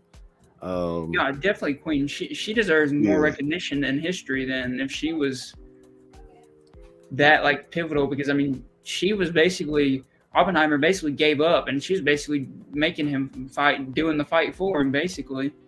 Yeah, I was like, dude, this is their whole relationship was out of this world. Like the fact that he could just cheat and get caught. I mean, to be fair, they started because I mean she was married to somebody else when they started getting together. So I mean she cheated too, and it's just like every relationship in this movie is so complicated. Like his relationship, it shows his relationship with everybody is so complicated, and there's so many just nuances to like him and Albert Einstein. They're acquaintances. You can tell Albert Einstein respects him. He respects Einstein, but they also have differences. And then him with Louis Strauss back and forth is just who is Robert Downey Jr.'s character is just like they're enemies, but at the same time, Oppenheimer kind of respected him in a way. But then he also called him a lowly shoe salesman. And it's just like, man, like this guy was just, he did not have a relationship in his life that was not complicated. Like his side piece, Florence Pugh, I mean, she was a communist and he knew it, but he still slept with her and he still had things with her because he obviously loved her. And like, you know, she was technically the only death in the movie that we saw. And that's still ambiguous. It's like, well, was she, because at first you think she committed suicide, but then when it shows flashbacks, it shows, you know, black, and it's like, is that Oppenheimer thinking that she was killed, or was she actually? Is that Nolan hinting at maybe she was killed, and like it just can't be proven? It's like one of those objective, subjective like moments in the movie too. I honestly think like the black glove pushing her head down, and then maybe they staged it to where those pills were right next to the bathtub on purpose, so it looked like she drowned herself. Like that could take you down the rabbit hole for all sorts of stuff. Yeah, and that's just like a small little detail of this plot. Like this movie is so huge, and like you could Yeah, go down so many rabbit holes with different like. There's so many plot points in this movie that will take you down a million different rabbit holes. You could spend your whole life probably chasing the rabbit holes in this movie. yeah. The rabbit holes in this movie that they started were out of And this it's just world. like because like she was a strong, independent woman. Like she didn't show signs that she was crazy, but then they try to say she had psychiatric problems. And it's like, well, did she, or was the government just saying that, and they made it staged and look like that so they could kill her because she was a communist? Like, and there was even those comments where like Casey Affleck even shows up in this movie, which was a surprise cameo. You know, Ben Affleck's brother as the Yeah, I forgot what he is. He was like the security clearance guy or whatever. And like you could tell that he was like trying to grill Oppenheimer, and you could like he had a vendetta against communists, and yeah, he was willing to like basically do anything to end communists. And like there was a gray area there where you're like, this guy, they may have killed some people in the making of this. Like they may have some people off, you know? yeah. They put some targets on people's back for sure, just to get this movie out. And Um, just like also like the fact that they spent over $2 billion and built a city just for the making of the bomb is crazy. yeah, yeah. Pick a location. We'll build one right there. We'll build a city right there for you guys to live in. And it's like, wow. And Oppenheimer's first suggestion, when all of it's said and done, is like, yeah, give it back to the Native Americans. Give the land back to the Native Americans. And the government official is like, we can't do that. And it's You like, know, they're like, well, we need to keep it there to still work on this. And yeah, Oppenheimer, because there's a scene where Oppenheimer basically says like the reason why, because we don't really know why he wanted to create it, because he gives it multiple reasons throughout the film, but the one he most gives is that he wanted to create it, and then they use it, and he basically said, I hope they use it, and then they learn that like how terrible it is, that it will stop all wars forever. Like that was his yeah, main talking point of why he kept working on it. It's like, well, we're going to sacrifice these people because it's going to stop war forever by making this. And I'm like, man, you are so naive if you think that's yeah, like once we get that weapon, we're going to make more of them. yep. Mass That's America. production. We're going to mass Yeah, produce these babies. Like, and like you even see it like afterwards, like he's left out, like Matt Damon, his character is like, I'll let you know as much as I can. And like he didn't even hear about the bombing until after it was done. Like they just called him, and it's like, and like they basically just like once the scientists were done with it, they were like just like, bye guys, like you gave us peace what we out. needed, bye. And like ruined, like discredited them, made something called some of them communists, like made one of them, he was just became a railroad worker the rest of his life, and he was a genius. The other one was sent to the war. It was like they were like getting rid of him just like nothing. Yeah, some of those scenes I can't remember too well, but I definitely remember like seeing like it was like near the credits, wasn't it? Like they were just revealing like what happened after everything went down. Yeah. And Yeah, that's another thing. Like this movie, to really like absorb all the information, you gotta watch it multiple times because yeah, there's so much being thrown at you during. If you haven't read the book, like I'm guessing even if there's so much information being thrown. Like every second, there's a new detail. There's like, oh well, they did this because of this, but then this guy doesn't like this guy, and then there's like political problems with this guy, and he's trying to go up for cabinet, so he wanted to set up this guy. It's like all this information. You're just like, I don't know what to do. it's like, man, I'm learning a little bit too much about the entire cast of this movie.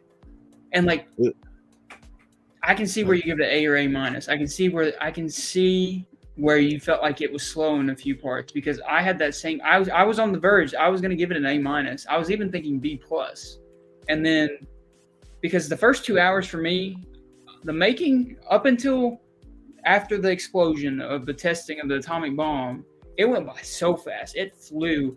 my friend checked his phone. He's like, we got like an hour left. And I was like, holy crap, I feel like I've only been in the movies 30 minutes. Like, Man. I can't believe we're already 2 hours into this. Like, it went by so fast. But that last hour, it does drag. But there's so much information that no one had to put in there that it was like he couldn't leave any of, like, when I look at movies, I'm like, well, can you cut any of this out? Like, can you cut any of this out? And when I look at it, there was not one scene he could cut because it was long and it was taxing, but he couldn't. There was not one piece of information he could leave out because you had to give all those little pieces for it to culminate at that ending to shock you the way it did, and like they had to do that. There's nothing they could have cut out. So, like, I'll tell you, like the last 45 minutes, because the theater we go to has recliners. I literally put the recliner down and I sat I was leaning forward because I was in the very back, so I wasn't bothering anybody. So I was leaning forward, like just glued to the screen. And I was like, okay. And I was just like engrossed, like lost in it. And then I was like, okay, let's go. Let's wrap this up. And I was like, man, this is God, the pacing is really taking a hit in this last hour. Come on, Nolan. Yeah. And then the last 10 minutes, you realize all that, like 30 minutes that you just watched that you thought was kind of dull and you shouldn't have, like, oh, you could have cut that and cut that. You realize in the last 2 minutes, oh, he could not have cut any of this because then it all ties together in the last 10 minutes and it wraps up in a perfect bow. And like he basically, and then the final shot, like I said, the last minute of the film is one of the greatest endings in cinematic history for me. And like I said, blew me. Like I said, I'll say it again: goosebumps head to toe. Had me not knowing who I was for 10 minutes, staring at my feet, mouth wide open, just emotionally and devastated. Just rocked me to my core. My core. And they had some lines in that movie that stuck with me forever. Like I don't remember word for word half of them, but I'm going back to again to see it in the near future for sure. There was some lines in there that Oppenheimer would make about like women or something like that in the movie, and it was just like, wow, he is cold. And then he was a womanizer. That same scene where he's just like shooting his shot at Emily Blunt's character, knowing she was married and all that, and it was just like, oh my god, the Oppenheimer was a cold dude. Yeah, like he wasn't just, and I like that about this. Like they didn't, because I didn't really know what they were going to do with this movie, how they were going to portray him, and it just shocked me, the portrayal, because again, after watching the movie for however long, you don't really get a point on him. Like the whole time you don't really understand who he is. Even by the end of the movie, you get enough where it's like, okay, that was a great movie. It's, but I think we got as much as we could have gotten. Like, I think that guy, he was so complicated that he was just a very morally ambiguous guy, and he wasn't all great, but he wasn't all terrible either. And it's just like, what he did, I mean, for better or for worse, changed the world. That is the most honest portrayal of somebody I've seen in a movie in a long time. I agree. It's like they held nothing back. Like you want to know if he's faithful to his wife? Watch this, and put in his little communist affair in the movie, and it's like, but you knew just enough about him to you understand, like the scene where he's talking in front of that crowd and celebrating the bomb dropping, and he's saying stuff that he doesn't mean, but he's like under all sorts of pressure. You can like see the visual pressure in the background.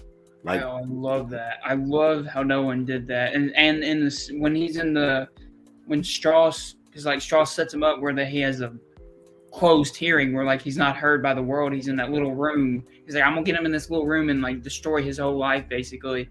And like he hired a guy that was very anti-communist to like interrogate him, and like you can see in scenes there, like the background is just like vibrating, and I was just like, that is such a good visual tactic, like such a good visual technique, man. Yeah, it's genius. And I guess while we're talking about the technical spot, this is a technical achievement upon, I don't know. I mean, the fact that they used minimal visual effects in 2023 to make an epic like this.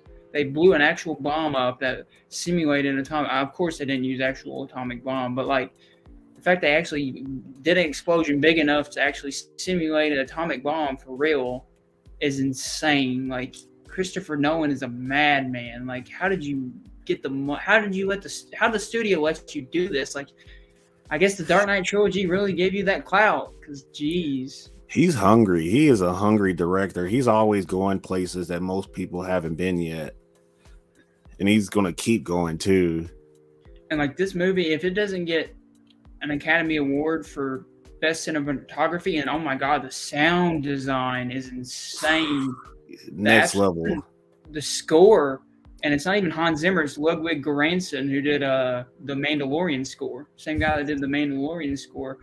I think Hans Zimmer was busy, so he couldn't do this movie because that's usually no one's go-to guy, of course. But like Ludwig did just as good of a job. Like when I got home last night from seeing the movie, I listened to a few of the score stands out on its. There's a few parts of the score where I can listen to just to listen to because it's just great. Yeah, and the sound design that they did with this, like certain random explosions throughout the movie to help you get to the next scene, and like all those loud transitions with explosives, and it's just like I kind of went deaf in certain parts of the movie, but I enjoyed it, the placement of it anyway. It's almost like jump scare type. Yeah, it's very jump scare like how they did the sound design.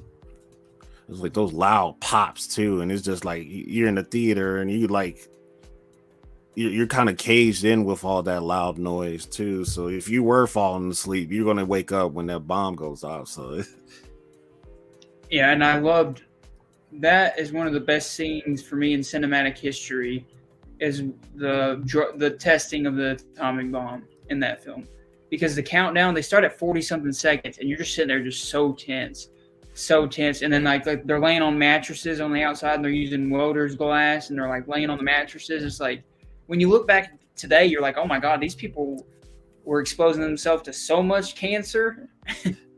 Like if you think about it, like think about how much cancer that was in that air that they were breathing, and like they didn't even think about that. Yeah, they were like doing every calculation they could to try to get as much distance between themselves and that bomb as possible, and it's just, and he was still on the fence about it. Like, yo, it might not reach us at a certain aspect of it, but what if it does reach us? Yeah, and what was absolutely insane that still blows my, and it kind of haunts you when you think about it. They didn't even have a conclusive answer that this would not ignite the atmosphere. Like it was near zero, but it wasn't zero. So like there was they still, Japan literally was on the edge of defeat. Germany had already surrendered. I think when they tested it, they hadn't surrendered yet. I can't remember when they tested it, but I think they had already surrendered or were on the fence or whatever. But like the fact that they took that chance and like they could have literally ignited the atmosphere and destroyed the whole world, like literally destroyed the whole entire world, set the atmosphere on fire where everybody would die, absolutely everybody. And like they still took the chance just because we wanted to puff our chest and show that we were the strongest. And like we were that egotistical that we were going to take that chance that even though it was a near zero, and there's still that little chance that maybe we could end the whole world here, we're still going to do it. And I was just like my God. We would have had an apocalypse in the 1940s and never even made it to 2023. I must say, we would not be here filming this podcast. Like, we'd all be dead or not even conceived. Like, we would be gone. We'd be wiped from the earth. Human beings would be gone. And it's just like, it's crazy to me that they were willing to take that risk still. Because, I mean, yeah, it was near zero, but still, you're talking about the end of the world. It makes you feel like they have really such a lack of regard for the human life. And if it does, and like the way they put the whole thing together felt so sloppy. Like they built that town so fast, and like Oppenheimer was just like, oh, bring in this scientist from this place, this scientist from this place. And they're like, well, he may be a communist. He's like, oh, I know him. He's not a communist. And it's like, They He's were such a so like naive. haphazard. The way it was such a haphazard. The Manhattan Project was so haphazardly put together. I mean, yes, they were like very tight on stuff, but at the same time, they weren't as careful as they needed to be, obviously, because it started a war for 20 years or whatever. But like, God, but like back to that whole scene of the atomic bomb exploding. When you see the bomb exploding and no one just zooms in on it, and the sound design completely goes out, no sound whatsoever, and you sit there, and I'm just waiting for it to hit because, I mean, we learned about that about atomic bombs in school that like, they go off, but the sound doesn't hit you until however much later, or whatever the That way it was. aftershock, yeah. And like, we're sitting there and we just see the brightness of it. It's just like blinds you, and like they're all looking at it through welder's glass, and everybody's like smiling, so excited, and you just see that fire, and then like there's no sound this whole time though, no sound, and then all of a sudden the air hits. You see the air coming, and then just oh my. It almost knocks things over, from where they were at. Like it was pushing stuff back, and you could feel it like hit the building that Oppenheimer was in. Like whoa. Yeah. And like it makes you feel that way in the theater, like you're just being hit with an aftershock. Like it was so simulated, realistic. Like it was just like, and like it's crazy for me to say that, but I seriously think it has the best ending, one of the best endings in cinematic history, and one of the best scenes in cinematic history. Absolutely. And like, if I'm gonna honestly, this is probably the best movie of the year for me. Honestly, this is number one. Honestly, it's just because I still think about it, and like Barbie's probably number two. Honestly, if I'm gonna, but there's, like I said, I have 7 8+s, so it's like my top 7 is all great movies. Yeah. But like, Oppenheimer just did something to me that movies rarely ever do. Like the way it just shook me to my emotional core, made me think of like me as a human and like my mistakes in life, and it's like it makes you think about even the littlest of your mistakes. It's just like so it makes you so introspective, and it's just crazy that a movie about something that happened in World War II, that's this big grand spectacle by this great director, can still hit you on the most emotional level. Personal, yeah. Yeah, like so personal. Like it still hits you so personal. Like the most personal level is just absolutely insane to me how he pulled it off. And it's crazy because I don't know if this isn't his first film he's written, but a lot of films he doesn't write. But he wrote this one. It's written and directed by him. So like the fact that he did this is just like cinematic achievement. Yeah. If he wasn't a GOAT before, he needs to be on the Mount Rushmore now for directors, because this movie, you got to put him on the Mount Rushmore for greatest directors of all time now after this film. I feel like. Yeah. This is going to be a timeless film too. It's not going to age at all. You know what this feels like to me? And like, oh Lord, I feel like I'm going to get hate for this. I feel like I'm going to be attacked. This feels like a movie as important as Citizen Kane, The Godfather. It feels like our generation's Godfather, our generation's Citizen Kane. Citizen Kane, yeah. That's what it feels like. It feels like, now Citizen Kane is a little overrated, but like, so I don't like to put it up there with Citizen Kane. I would rather put it with, because Godfather is a masterpiece. I'd put it with like our generation's Godfather, basically. It's like such an important film by such a great filmmaker that's going to stand the test of time. Yeah, I think like the results of Citizen Kane is probably like more on par with the results of Oppenheimer. But in my opinion, Oppenheimer is better than Citizen Kane, like by a long shot. Like the Citizen Kane, it was cool. I didn't see the hype around it either, but calling it the best movie of all time. And then before that, Birth of a Nation was declared the best movie of all time. And it's a movie about the Ku Klux Klan. And it's just like, yeah, I think Oppenheimer has a great chance of dethroning those two. Yeah, because Citizen Kane, it's more of a technological achievement than it is a great film, I would say. Yeah. Like this feels honestly, more like I don't know, Stanley Kubrick, 2001 Space Odyssey. Like I said, Francis Ford Coppola, Godfather. It feels like one of those movies where it's like, you can't believe how it was made. The acting is incredible, and like you are just in awe of the directing and the cinematography and like all they did. Like, this is a movie that will not be forgotten, or shouldn't be forgotten. Hopefully, it shouldn't be. And I will say, well, I can't say it's Nolan's best. It's hard. It's really Yeah, hard. I want to say on a tech, if we're just going subject or objectively, not subjectively. If we're going objectively, it may be Nolan's best. Objectively, subjectively, I put Inception over this still, and I still yeah. put The Dark Knight. I put Batman Begins. I put The Dark Knight. what else? I at least put those three over this at least. Yeah, didn't he do what was the magician movie with Prestige. Prestige? Yeah, that Prestige was pretty good too. The Prestige is great. It's underrated. He also did like Insomnia, which is an underrated thriller with Al Pacino and Robin Williams. I loved all of them. Just like Memento. I mean, Man of Steel too. He wrote Man of Steel, but Snyder directed it. Yeah, that's another thing he never gets credit for. But like at the beginning of the DCEU, he had a big part on. Like he had a big part in the beginning of the DCEU. Like even on he has a credit on Batman v Superman. I forgot what credit it is, but he has some kind of credit on that even. Yeah, Henry Cavill's Superman is honestly high key more his than it is Snyder's Superman. I would call him visual stuff. Yeah, I would call him Nolan Superman. I wouldn't call him Snyderverse Superman, honestly, but because he wrote the crap out of that script too, and his scripts just don't miss. I think part of the reason why Oppenheimer has such a huge cast of superstars is because they saw the script and was like, "Yo, sign me on." Well, I mean, like Robert Downey Jr. came out in the news and he said it's the best film he's ever been in.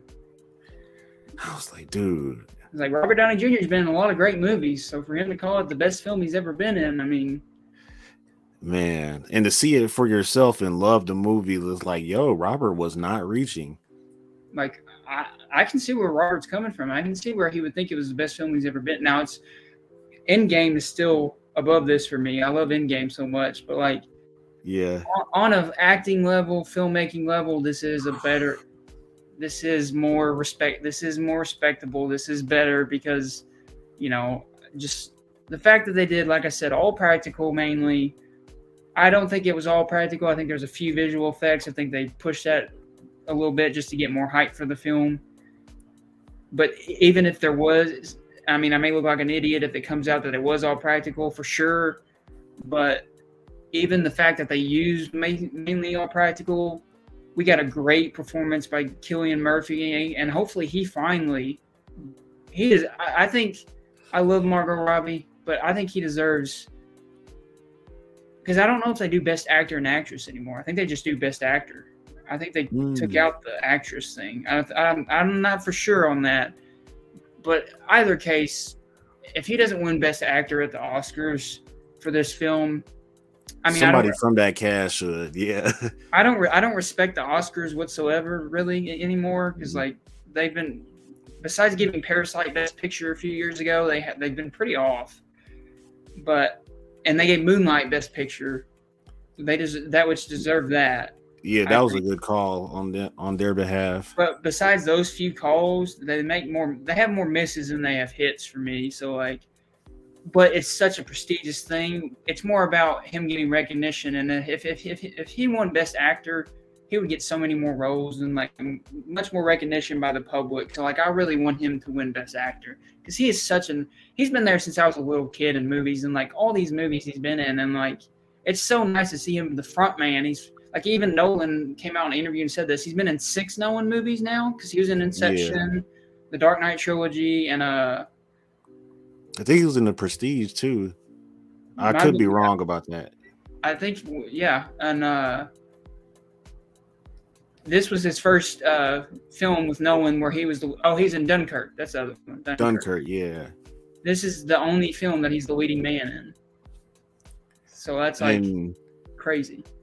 and you look at him, you don't see Cillian Murphy, you see Oppenheimer. Like he is Oppenheimer for life for me. Like, man, dude, he sold that role so well, and the whole cast brought their A game. So if he didn't get Best Actor, somebody from that movie deserves it.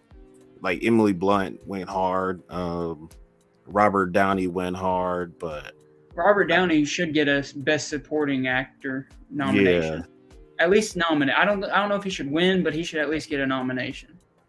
yeah, because he's gonna I be honestly think Ryan Gosling should win Best Supporting Actor nomination. yeah, he's gonna go neck and neck with Ryan for sure But it's at the just next like, Oscars. man, it's just like these two movies. When you're done with them, you're just like, man, I just love cinema.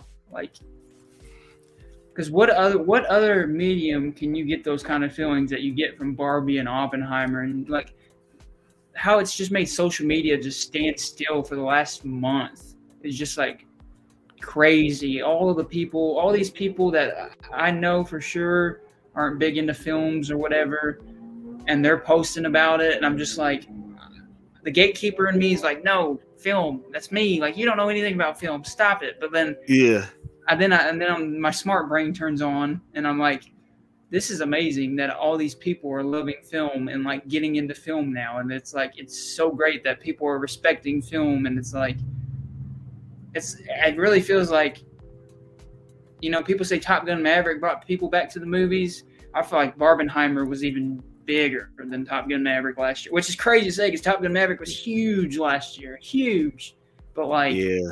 Barbenheimer might top it. I'm not even a Top Gun fan, but it's like I went in with no bias for either Barbie or Oppenheimer, and I came out even more in love with film watching those movies than I did watching anything else. And that's where I go to, and like Oppenheimer really inspired me in like the script wise and like writing wise, and it's just like directing wise, it's like it still can be done, like because we live in this world. I mean, superhero. I mean, that's our thing. We like superheroes. That's our thing. But like, we just got the Flash, and it's just like all terrible CGI, and then we get a movie like this where it's all practical. I mean, I'd argue it's tougher to stimulate an atomic bomb explosion than to do some of the stuff they probably could have done with practical in the Flash, and like they did it, and like you can still do it right. You can still do it right, guys. Like It makes you think, like, should James Gunn pick up the phone and call Chris and tell him to come back? Like, he sets the bar so high for other directors. It's insane.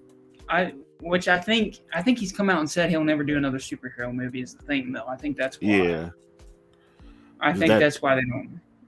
he could honestly save that genre. Yeah. Like if Nolan got serious about like Marvel or DC, like that genre probably wouldn't have so much fatigue and high criticism for the CGI as it is right now. Oh yeah, and like I said, I was thinking after watching Oppenheimer, Nolan needs to do a horror movie next. I want to see a Nolan horror film because like some of the images in Oppenheimer are horrific. Like they did disturb. Like they're stuck in my brain. Like I think about like when he's walking and you just hear him step on it and you hear a crunch, and then he looks and it's a body that's ash that he's just stepped in. And I mean, it's obviously not there. It's in his head. But like just that image and just like seeing that image of that little girl and her face is peeling off. It's just like there's so much like disturbing imagery in this film as well that it's just like Nolan, man. You need to come to horror. You need to do a horror film. I feel like you could be up there with The Exorcist and Hereditary and stuff like that. He really would, like, to be able to hang with A24 like right out the bat with his very first horror movie. Like that'd be like a huge praise, and that solidify his role as a GOAT if he did that and succeeded. Yeah, I mean, he's touched obviously drama, action, superhero, horror would be really his next thing that he needs to really hit. I think historical biopic now. I mean, he's done it all except horror, really. He needs to.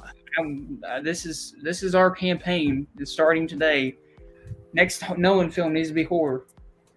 Yeah, I'm thinking he should like the way that he treated Oppenheimer, I think he should pick a serial killer and then do a biopic on like what the day-to-day life is of that serial killer is. That would make a great horror. That would blow my mind. I don't think Especially Nolan. my mind would melt if he did that. Like if he did a serial killer film, oh my god. I mean, he technically has with Insomnia, with Robin Williams as the serial killer, but like, which is insane. Which is a great movie you guys need to watch if you haven't seen Insomnia by Chris Nolan. Go watch it. Al Pacino, Robin Williams, great thriller. But anyway, if he did like a famous one though, and like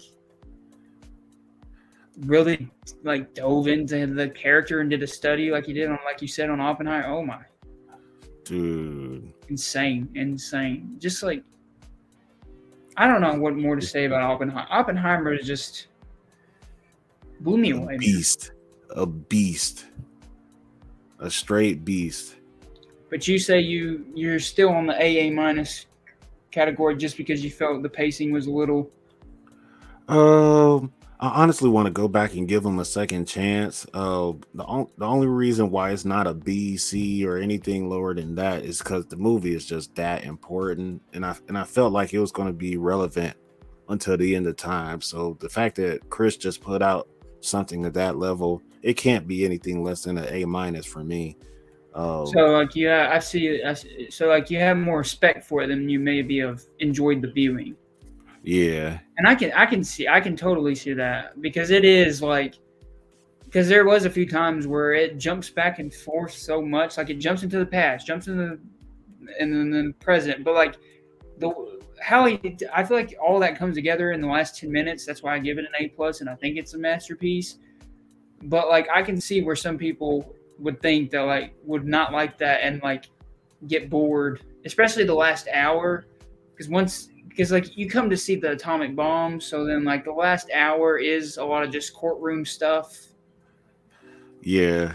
So I can totally see where like people will be like, well, I respect that, but I don't really love it. Like I can get behind that completely. Like I'm a Nolan fanboy, but like I can respect that, and like I'm not gonna hate on somebody with that. Because, like, I can see that. Like, I can see a lot of people coming out of this movie like, oh, my gosh, that movie was so long. Like, it didn't need to be that long. Or, like, why? Like, I will never watch that movie ever again. Or, like, stuff. I could see that. So, like. Yeah.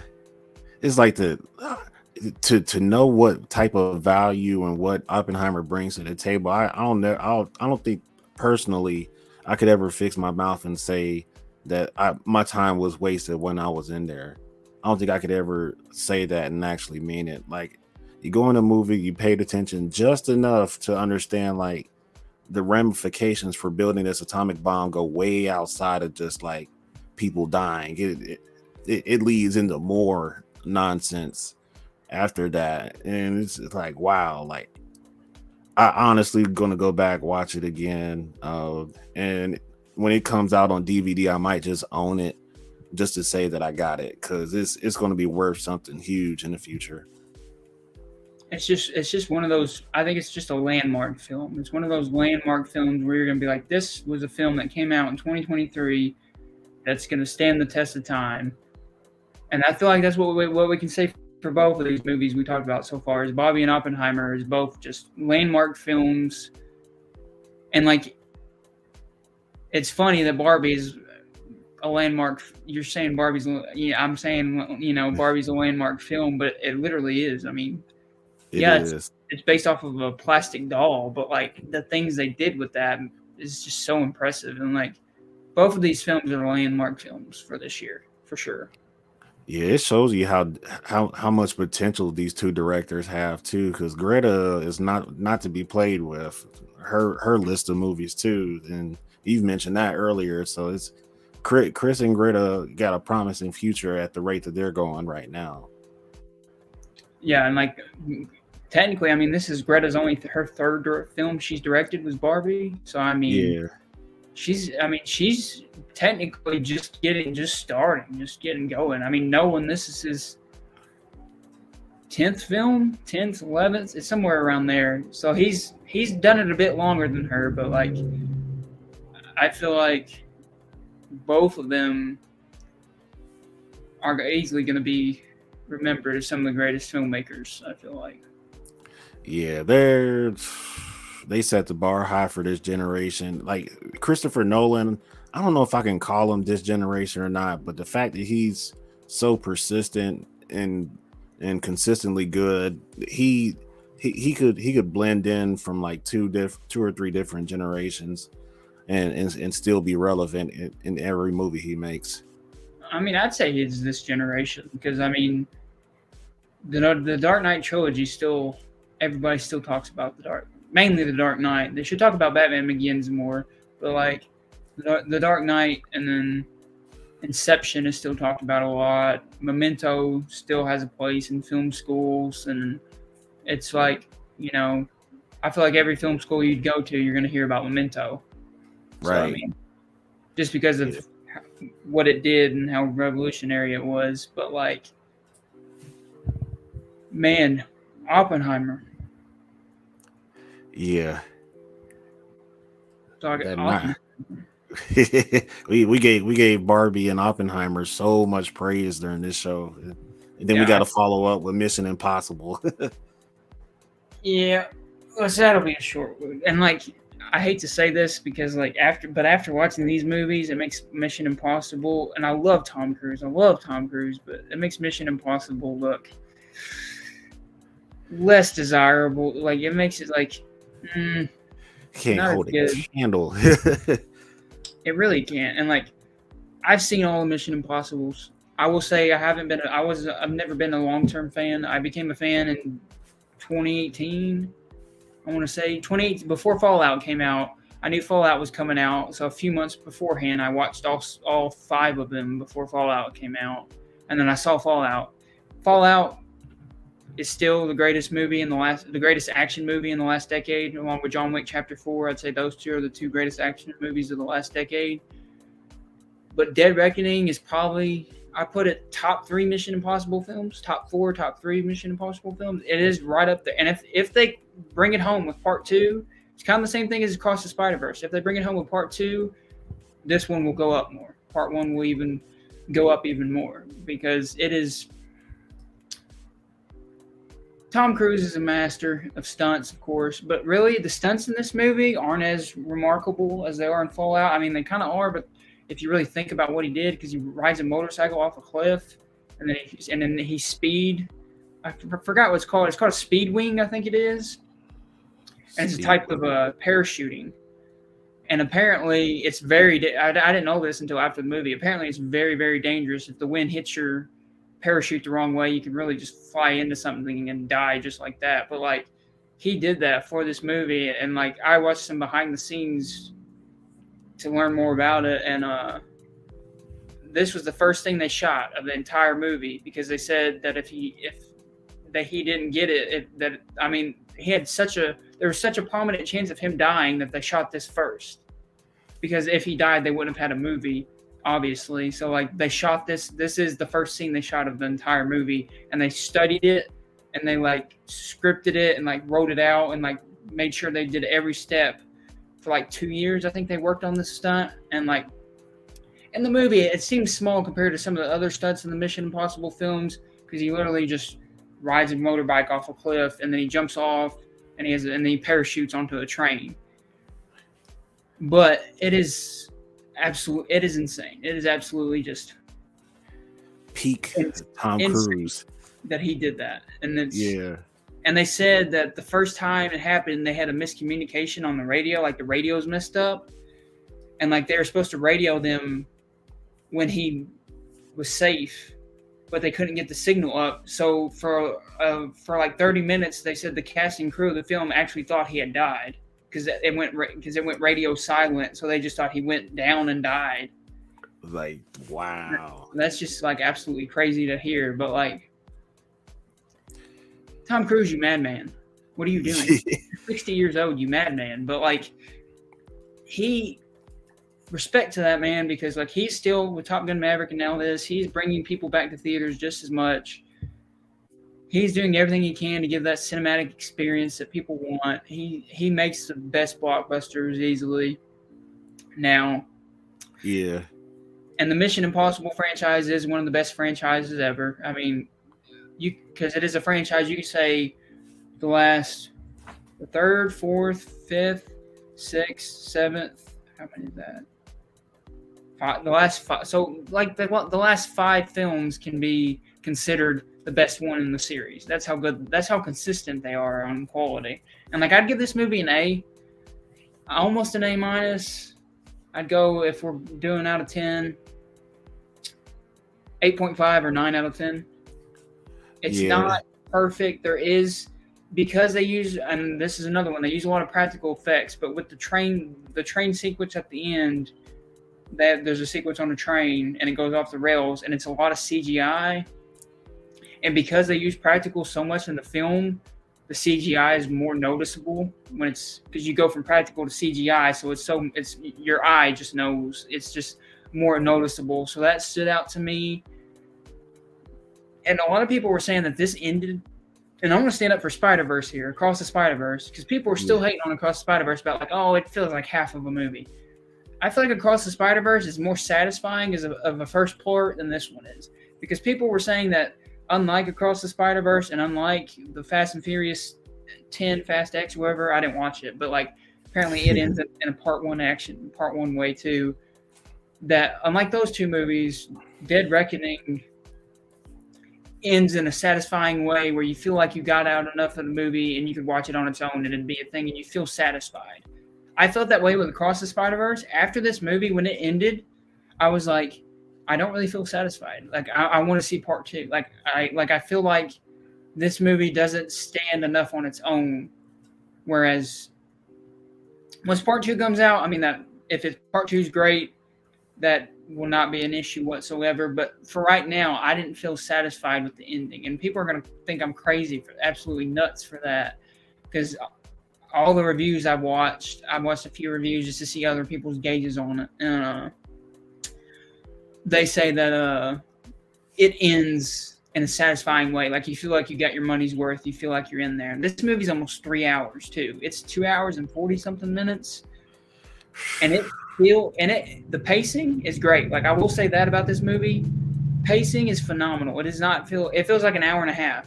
It flies by. The movie flies by. But at the end, I was a little disappointed at the end. I felt a little let down, a little disappointed by the ending. I was like, well, okay. Yeah. Yeah. That's when it. I hope the part 2 of this is going to be like the final Mission Impossible movie. I hope so. Because 8 should be a good number to wrap up the entire series. Like, once you like finish the 8th movie, I'll probably watch all 8 of the movies in like a marathon and get caught up to where everybody else is at. That's another issue too, is they're so which again, I watched this with a friend who had never seen any of the Mission Impossibles, and this is a sin to some film fans, but I sent him a YouTube video that basically goes through explains the last 6, because he didn't have time to watch all of them, because there is 6 of them you have to watch before you watch this one. So he didn't have time to watch all of them. So if I knew the YouTuber, I'd plug the YouTuber. But like, I forgot the YouTube name, but there's a YouTuber that did a video, and it's a 13-minute video, and he sums up the last 6 movies, and it's great. It really does catch you up, because like, I've seen all 6, but last time I watched them was 5 years ago. Like, I haven't seen Fallout since theaters. I haven't seen any of them since Fallout. So 5 years. So like, my memory was a little fuzzy on them too. So like, I watched it with them, and it brought me back up to speed, and I was like, okay, I remember everything now. And like, even with him, it gave him enough where like, he came out of the movie giving it an A. He gave it like a 9 out of 10 and an A. He said he loved it. And like, that was his first Mission Impossible film. Wow. So that's a good testament to this movie, that, I mean, you don't have to know to love it, because it is impressive. There's great action. Haley Atwell, whom you may know as Peggy Carter, Captain Carter, whatever you want to call her, she is a great new character in this film. I can't wait to see her in part 2 and what they do with her in part 2. She's great added character. The villain is actually relevant to today. The villain is basically AI. It's not really a person this time. It's AI. And like, you can see the AI. Like you can see it being realistic to today. Like if this movie was made back in like 10 years ago, it may be a little unrealistic, but like where we are now, especially this year, where we're on the brink of AI right now, it is very relevant. And it's kind of, the villain is actually one of the best villains in the franchise, even though it's just not even a person or an actor. It's called the Entity. And it's one of the best villains in the franchise because it is terrifying, because we are on the brink of AI in real life. And it is like, I hope AI does not get to where it gets in this movie, because there's some actually like creepy stuff done with it. Ooh.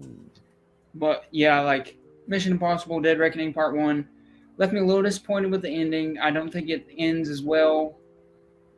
I don't think the criticism against Across the Spider-Verse is good as right criticism, because I feel like Across the Spider-Verse is more satisfying at the end than this is. Yeah. But at the same time, it's still an A for me. I'll give it a 9 out of 10 because it is a great movie. It is the third, fourth best Mission Impossible movie, and that's not anything, because like there's two of them I'd give an A+ to. Ghost Protocol and Fallout are my two favorites if people want to know. It's Tom Cruise is amazing. Great new characters in Haley Atwell. The whole cast and crew that comes back: Ving Rhames, Simon Pegg, Rebecca Ferguson, Vanessa Kirby. All of those actors that come back do great in the roles that they play in, and it's another Mission Impossible movie where the villain is not actually somebody; it's a thing, and it's relevant to today, and it's terrifying, and there is some implications, and I really want to see where part 2 goes. But I will say this is a movie that I have not thought about much after seeing it just a week and 2 days ago. Man, it hasn't really stuck with me. Like, it hasn't really been sitting. Like Across the Spider-Verse, I still think about it. Guardians Volume 3, I'm still thinking about. John Wick Chapter 4 back in February, I still think about. Whereas this, it's kind of left my brain, and that's kind of a bad thing. And so, but overall, very positive on the film. Great film. If you're a Mission Impossible fan, you have to watch it. If you're not, I still recommend you watch it, because like I said, I had a friend who didn't know anything about it, and he still loved it. And just another movie that tries to use practical, and like Tom Cruise risks his life just to entertain us, and I feel like that should be supported, because I mean, the man risked his life. Yeah, he'd willing to die for this, man. Like crazy, but like it's got some great action scenes. It is a great stunt he does. It is like you hold your breath. There is some intense scenes where you're holding your breath for 10, 20 minutes. And like, it is overall a great action film and one of the best in the series. Yeah, I could definitely respect that, because I'm probably at the point where I'm just going to wait till it hits streaming services so I can watch the other 6 in front of it, and like probably pace myself, because they're probably long movies, and just watch it like one a day or something until I'm all the way caught up. Yeah, it's just, I would say that. I hate to say that, but I'm going to say it. I hate to say it, but I'm going to say it. You can stream this one. Yeah. I love Tom Cruise. He risked his life for it. He wants people to see it in theaters. And yes, if you're a Mission Impossible fan, if you're a true film fan, yes, go see it in theaters. But at the same time, Barbenheimer's happening. I feel like they're more important. Because I know movie tickets are expensive. Time is valuable. I get it. So like, if you had to pick, go with Barbie and Oppenheimer over this one if you're going to pick to see, which is sad, but I don't want to say that, because I want people to support this movie in theaters, but you can wait. It's not anything. I feel like you can get the same experience at home with this movie that you can in theaters, whereas Barbie and Oppenheimer, I feel like there was a certain experience you got with seeing it in theaters that you can't replicate at home, whereas this, you kind of can, which is sad to say, because Tom Cruise, I love you, man. You risked your life for this movie. But I will say, if you do stream it, pay to stream it at least. Give it some money. But, like, you can wait to stream it. overall. But yeah, I still think it's a great action movie. It's great. It's not.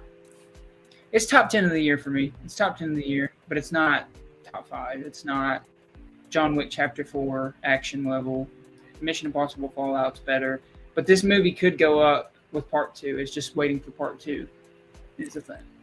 Yeah, and a lot of franchises that make it past like the third or fourth movie, like I usually, it's hard for me to stay interested and invested in them. Like for Indiana Jones, it was nostalgia that kept me on board, and but after seeing Dial of Destiny, it was a little bit more forgettable, especially now compared to Oppenheimer and Barbie.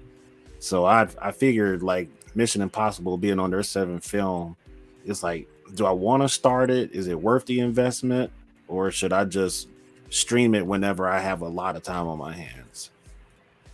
I say do it like that. I'd honestly, I wouldn't say go see it in theaters. I'd say just go, just kind of like you binge Netflix shows, just binge the Mission Impossible series and do it that way if you have not seen the Mission Impossible movies. But if you're a Mission Impossible fan, definitely go see this one in theaters. It is one of the best movies. That's Absolutely. probably my final verdict on it. It's an A, 9 out of 10. It's great. Tom Cruise is great. It's it's a great movie. It is. It is. It really is. I respect it. What Tom Cruise Yeah, does is insane. But yeah, it's about hope. Well, hopefully they're about one movie away from ending the franchise once and for all. So that'd be a good way to close out. yeah, and I mean, I will say it is outstanding that a franchise is at their seventh movie and it's still great. Like the fact that there's great and they're on their seventh movie and it's still great. Like this is definitely a testament to Tom Cruise and the workers on Mission Impossible that it's still this good this late in the game. When the first one came out in the 90s, 96. Like the first one came out about 2 years before I was born. 2 years Man, before I was born. I was born in 98. This one came out, it came out in 96. So the fact that it came out in 96 and this franchise is 2023 and it's still this great is just a feat in of itself, and it deserves all the praise that it's getting for sure. absolutely. I got mad respect for the director behind these movies, and Tom Cruise too. I'm not really a Tom Cruise hater, so it's Yeah, but I always love Tom Cruise. He is crazy. Obviously, he has some crazy ideas of why he's kind of wacky, but yeah, he wants you to have the best time you can have at the movies, and he's willing to risk his life to give you the best time at the movies. And that is, he is the last action star. He is the last movie star. He is. You see a movie for Tom Cruise, like it's.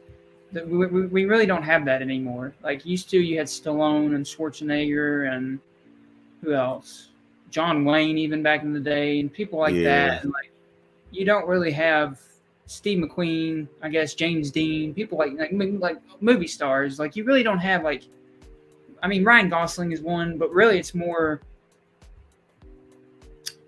IP based now. It's more based on yeah, properties than it is the stars. Where Tom Cruise is, it's more the star than the property, I think. But like the collaboration, because I mean, the first movie is directed by a completely different person than the seventh movie. Like it's usually each a new person directs each movie, except the last three or the last four. Once Dead Reckoning Part Two comes out, has been the same director, Christopher McQuarrie, who's a really good director. Uh, the fact that it's still this consistent when it switches directors, it switches writers, but it's a cinematic feat, and it deserves all the praise it's getting, and it is getting overshadowed by Barbie and Oppenheimer. yeah, And I will say they shouldn't have put it out a week before Barbie and Oppenheimer. They should have waited because that was bad timing for the movie. But yeah. To go if up you against have the money and the time, please go see it in theaters because it deserves all the love. It's great. Yeah, to go up against Nolan and Gerwig, I mean, it you're going really against sucks. Barbie, Yeah, one of the most well-known names. You got Margot Robbie, Ryan Gosling. I mean, you're going against huge stars there too. So yeah. Two all-star casts in both films, and it's just like Tom Cruise versus all of them, and it's God. literally, so it's But unfortunate the time it came out, but it deserves. If you have the time and the money, definitely go see this one too in theaters if you can. But if not, I understand, and you can stream it. It's not Barbie and Oppenheimer are more important, I think, to see right now. I think this one can wait, but it's yeah, still if you can do see it. yes, sir. That's all I had for Mission Impossible, and if you're all set, then we probably talk about what the next movies might be on the next episode. Yeah. Shoot, what is coming out? Talk to Me, Yeah, A24, of course. Blue Beetle will be out in a few weeks. I think it's like August 17th or something. So I yeah, don't Blue Beetle, maybe. I don't. We're kind of getting August and September is kind of a slower month usually for movies, but I will say there is a few. Talk to Me is the real one. I'll probably really want to talk about Talk to Me, so that'll be on the next one for sure. Is Talk to Me, and then maybe 'Cause I think the Nun 2 might be getting close too, let me see but what else. Hmm. Nun 2. Let me We don't. see. Pull up real quick what's coming out.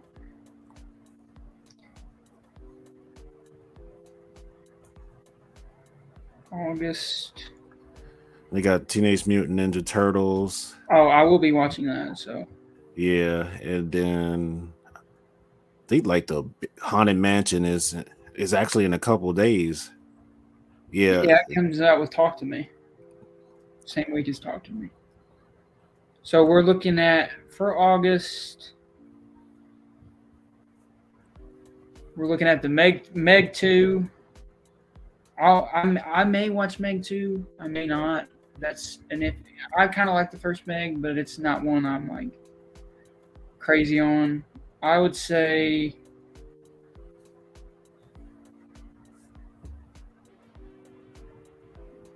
probably Talk to Me and maybe Teenage Mutant Ninja Turtles will be the next two. yeah. 'Cause we might do Blue Beetle on like the Saturday Night Nerds show. Just take one of these off your hands, Yeah, whichever one you don't like. I'd be fine with that. And You guys can have Blue Beetle because like I don't feel like I'm gonna have much to say on Blue Beetle on it. Like I'm excited for it. I am gonna go see it, but like I don't it's a, I'm you guys can talk about it. I don't need to be talking about it. yeah, And it's a lot of. I might like I could come in and give a few 2 cents, but like other than that, I don't really care to. So all I'm seeing really is Haunted Mansion and really Teenage Mutant Ninja Turtles and Talk to Me will probably be. So it'll be somewhat of those three. Especially expect Talk to Me for sure. A24 horror. Oh yeah, I'm there. Yeah, I had to check that out too because there's a lot of hype generating around that. I keep seeing hype everywhere. Apparently, it was shown at film festivals a long time ago or something, and it's like I've been seeing so much hype about it. Like, oh my god, this is Hereditary level. This is terrifying. It's grabs you by the hand, takes you straight to hell type stuff. I'm like, take me there then. Please, Like, because I guess I'm a sicko. Take me to hell. I want to be terrified. Terrify me, please. It has been a terrible year for horror. I will say that horror has been a rough year. it's been Last very year was rough. so much better for horror. Yeah, it was. And honestly, the trailer doesn't do it any justice. I I bet saw it the trailer will. yesterday before Oppenheimer, and I was just like, this looks like a derivative film. Like I've seen stuff like this before. Like, so I'm hoping it shocks me. Yeah, because watching like the trailers for Hereditary and freaking Midsummer, it's just like I never knew what I got myself into, and then I Yeah, went to go see it, and yeah. But I have faith. If it says A24 before the name, I have faith. That's my thing. I'm at absolutely, A24, and if you're watching this A24, I am. You're not, I know you're not watching this A24 because I'm not famous, but if you are to ever see this A24, my favorite studio. I own socks that have A24 on it. I have A24 socks. I have an A24 jacket. I have an A24 long sleeve shirt. I have bought multiple merchandise from your website because I support you so much. I see all your movies in theaters, and I'm also have a film degree. So I mean, I saw you gave Talk because Talk to Me is actually directed by two YouTubers who do creepy shorts. It's two new directors that have only done YouTube shorts. They do creepy shorts on YouTube, is what I've heard. So I mean, they're just like us basically. So like yeah. me and Deante here, he'll have his degree in a while. I mean, we're right here. We'll, A24, we're right we'll, here. We know we'll horror. we'll cook up something. We'll cook up something good for you guys for sure. This looks like a shameless plug and a begging, but I am begging you, A24. I'll pay you. Let me direct something for you. Like, come to me, please. We were just going to say this in the interview anyway, so Yeah, I'd be like, yeah, if A24 came to me, I'd be like, I don't need to read this script. Okay. yeah, he'd be like, "What makes you think you should work for us?" Well, let me show you this podcast real quick. Well, lift up my pants, show my socks. Well, I'm wearing your socks. I literally, that is not a joke. I bought socks off the A24 website. Now I might go and do it. I have a jacket. I have an A24 jacket. It's very stylish. I have it, and then I have a very stylish long sleeve A24 shirt. I'm trying to get an A24 hat, but they're always sold out. So A24, get some more hats on your store, man. But yeah, Jeez. this is my plug. A24, contact me. You know where to contact me. Actually, you probably don't, but you do because Jacob's Film Perspectives. DM my Instagram. I'm willing to direct. I mean, you're hiring these YouTubers. We're technically YouTubers. We're content creators here. Yeah. And don't forget about my boy Deante here. He's coming along. We're a team. You can't hire one without the other. Nope. And like we know horror. It's like we could be the next Duffer Brothers. You never know. Like Exactly. We know horror. We know horror better than probably these people that directed Talk to Me. That's not a disrespect to the directors that Talk to Me. I'm just saying we probably know horror more. So you know what? Give us a chance. That's all we did. One shot. Just one Not shot. miss our chance to blow. Just give her one shot. Just don't ignore the Missouri stuff that we're from Missouri. I know we're small town guys, but you know what? We can do big things, okay? We got potential. We have great potential. I mean, look at us. We're on a podcast. We're in the middle of nowhere, and we have a movie podcast. Look what we're doing in the middle of nowhere. Like exactly. Thoroughly reviewing movies like professional critics. We're over here reviewing movies. We deserve a Rotten Tomatoes certification. Like seriously, like we're in the middle of nowhere out here seeing movies, reviewing them, giving in-depth thoughts. We know people love it. So come on, A24, give us a shot. Absolutely. And subscribe to our YouTube channel while you're at it. Subscribe and like as well. Yeah, like this video, share it with your friends, tell them all about Jacob's Films Perspective. And SNN. And SNN. Don't forget about Saturday Night Nerds Network. Can't forget about it. Actually, you see that? And he's rocking this shirt too. You see that? You guys are jealous. I know. You wish you could have this shirt. It's the best shirt I own. I wear this shirt. If I could wear it every day, I would. I'm gonna wear mine with the matching A24 socks, so they know like I'm committed to both teams. Exactly. Like, I mean, you guys wish you could have this shirt. We'll even give you A24. You can get a free Saturday Night Nerds podcast if you hire us.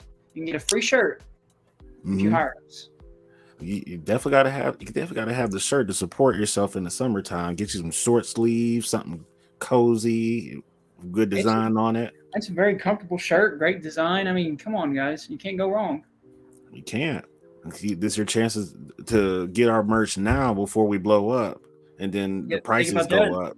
It's Yeah, if A24 executives, if you're listening to this, you will have a limited edition Saturday Night Nerds podcast shirt that only members of Saturday Night Nerds have. You can't just buy the shirt. You have to be a nope. part of the team. This is like, you can't go anywhere and buy this shirt. This isn't like a YouTube thing where you can go on Redbubble and buy it. Like, you have to be a part of the team. So, like, you could get this shirt that nobody else is wearing but the team. And then we could start selling it, and then you would have a limited edition shirt at the same time. You'd pretty much be initiated into our cult. Yeah, like you're an honorary member of Saturday Night Nerds if you hire us. Absolutely. Join now while you have the chance, because once we, and you know what, get Jenna Ortega in the cast, please. I would love to work with her and get who else should we get? Get some other good. I know you can't get big actors. You like to work with smaller people, actors usually. Get Jenna Ortega. Get who's another one? Bring Mia Goth back too. Mia Goth. Get a Mia Goth and Jenna Ortega. Because think about them two together in a film. They bring up so many fans. They have huge fans. Get them together. Get a script, and we'll direct it. They've already got their experience with A24 movies, so it wouldn't be crazy to keep them around. I love how I've been playing for A24 for 10 minutes now. Just begging, just shamelessly begging. And like you're more forward thinking than I am, because I'm just like, man, A24 is a great idea. See, we have to work for them. I'm not. What's the song? Ain't too proud to beg. Yeah, that's me for A24. I'm willing. Also, another shout out while we're here.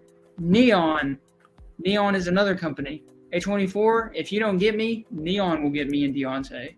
Absolutely. And Neon is basically like the new A24. They're up and coming. I mean, they did Pig with Nicolas Cage and Sanctuary, which is a great film that I watched recently. That's my other A+. That's another A+ from this year. So, like, one of you guys hire us. You won't regret it. Yeah. Just watch how we talk about movies. I mean, we know our stuff. Absolutely, because if I wind up with Marvel Studios someday, I might be harder to reach than I am now. So exactly, he's gonna be taken soon. Yeah. I can't even point right. He's gonna be gone soon. By one of DC or Marvel's gonna take him. So like you have to pick him up now. we're gonna have the director draft. Seriously. Yeah. Like he's gonna be gone. So like he's gonna be making the new superhero and the new Avengers 5, whatever one we get to. I don't know, but like he's gonna be making those. And I'm probably gonna be out here making Drive-like movies. I can't even. Movies like Drive like movies. Gosh, I need to do the mirrored version so I can do it right. But like, yeah, Drive. Like, come on. Dude, it's top tier, man. Everybody that tuned in, man, we appreciate you guys. We'll set you guys free, and hopefully you guys enjoyed the 3 movies and the reviews that we did on them. So, yes, sir. Episode 5 is coming soon. Stay tuned for that announcement on the day that we'll go live for that. And who's all gonna? We might even look at getting some special guests on here to review movies with us soon too. I do have a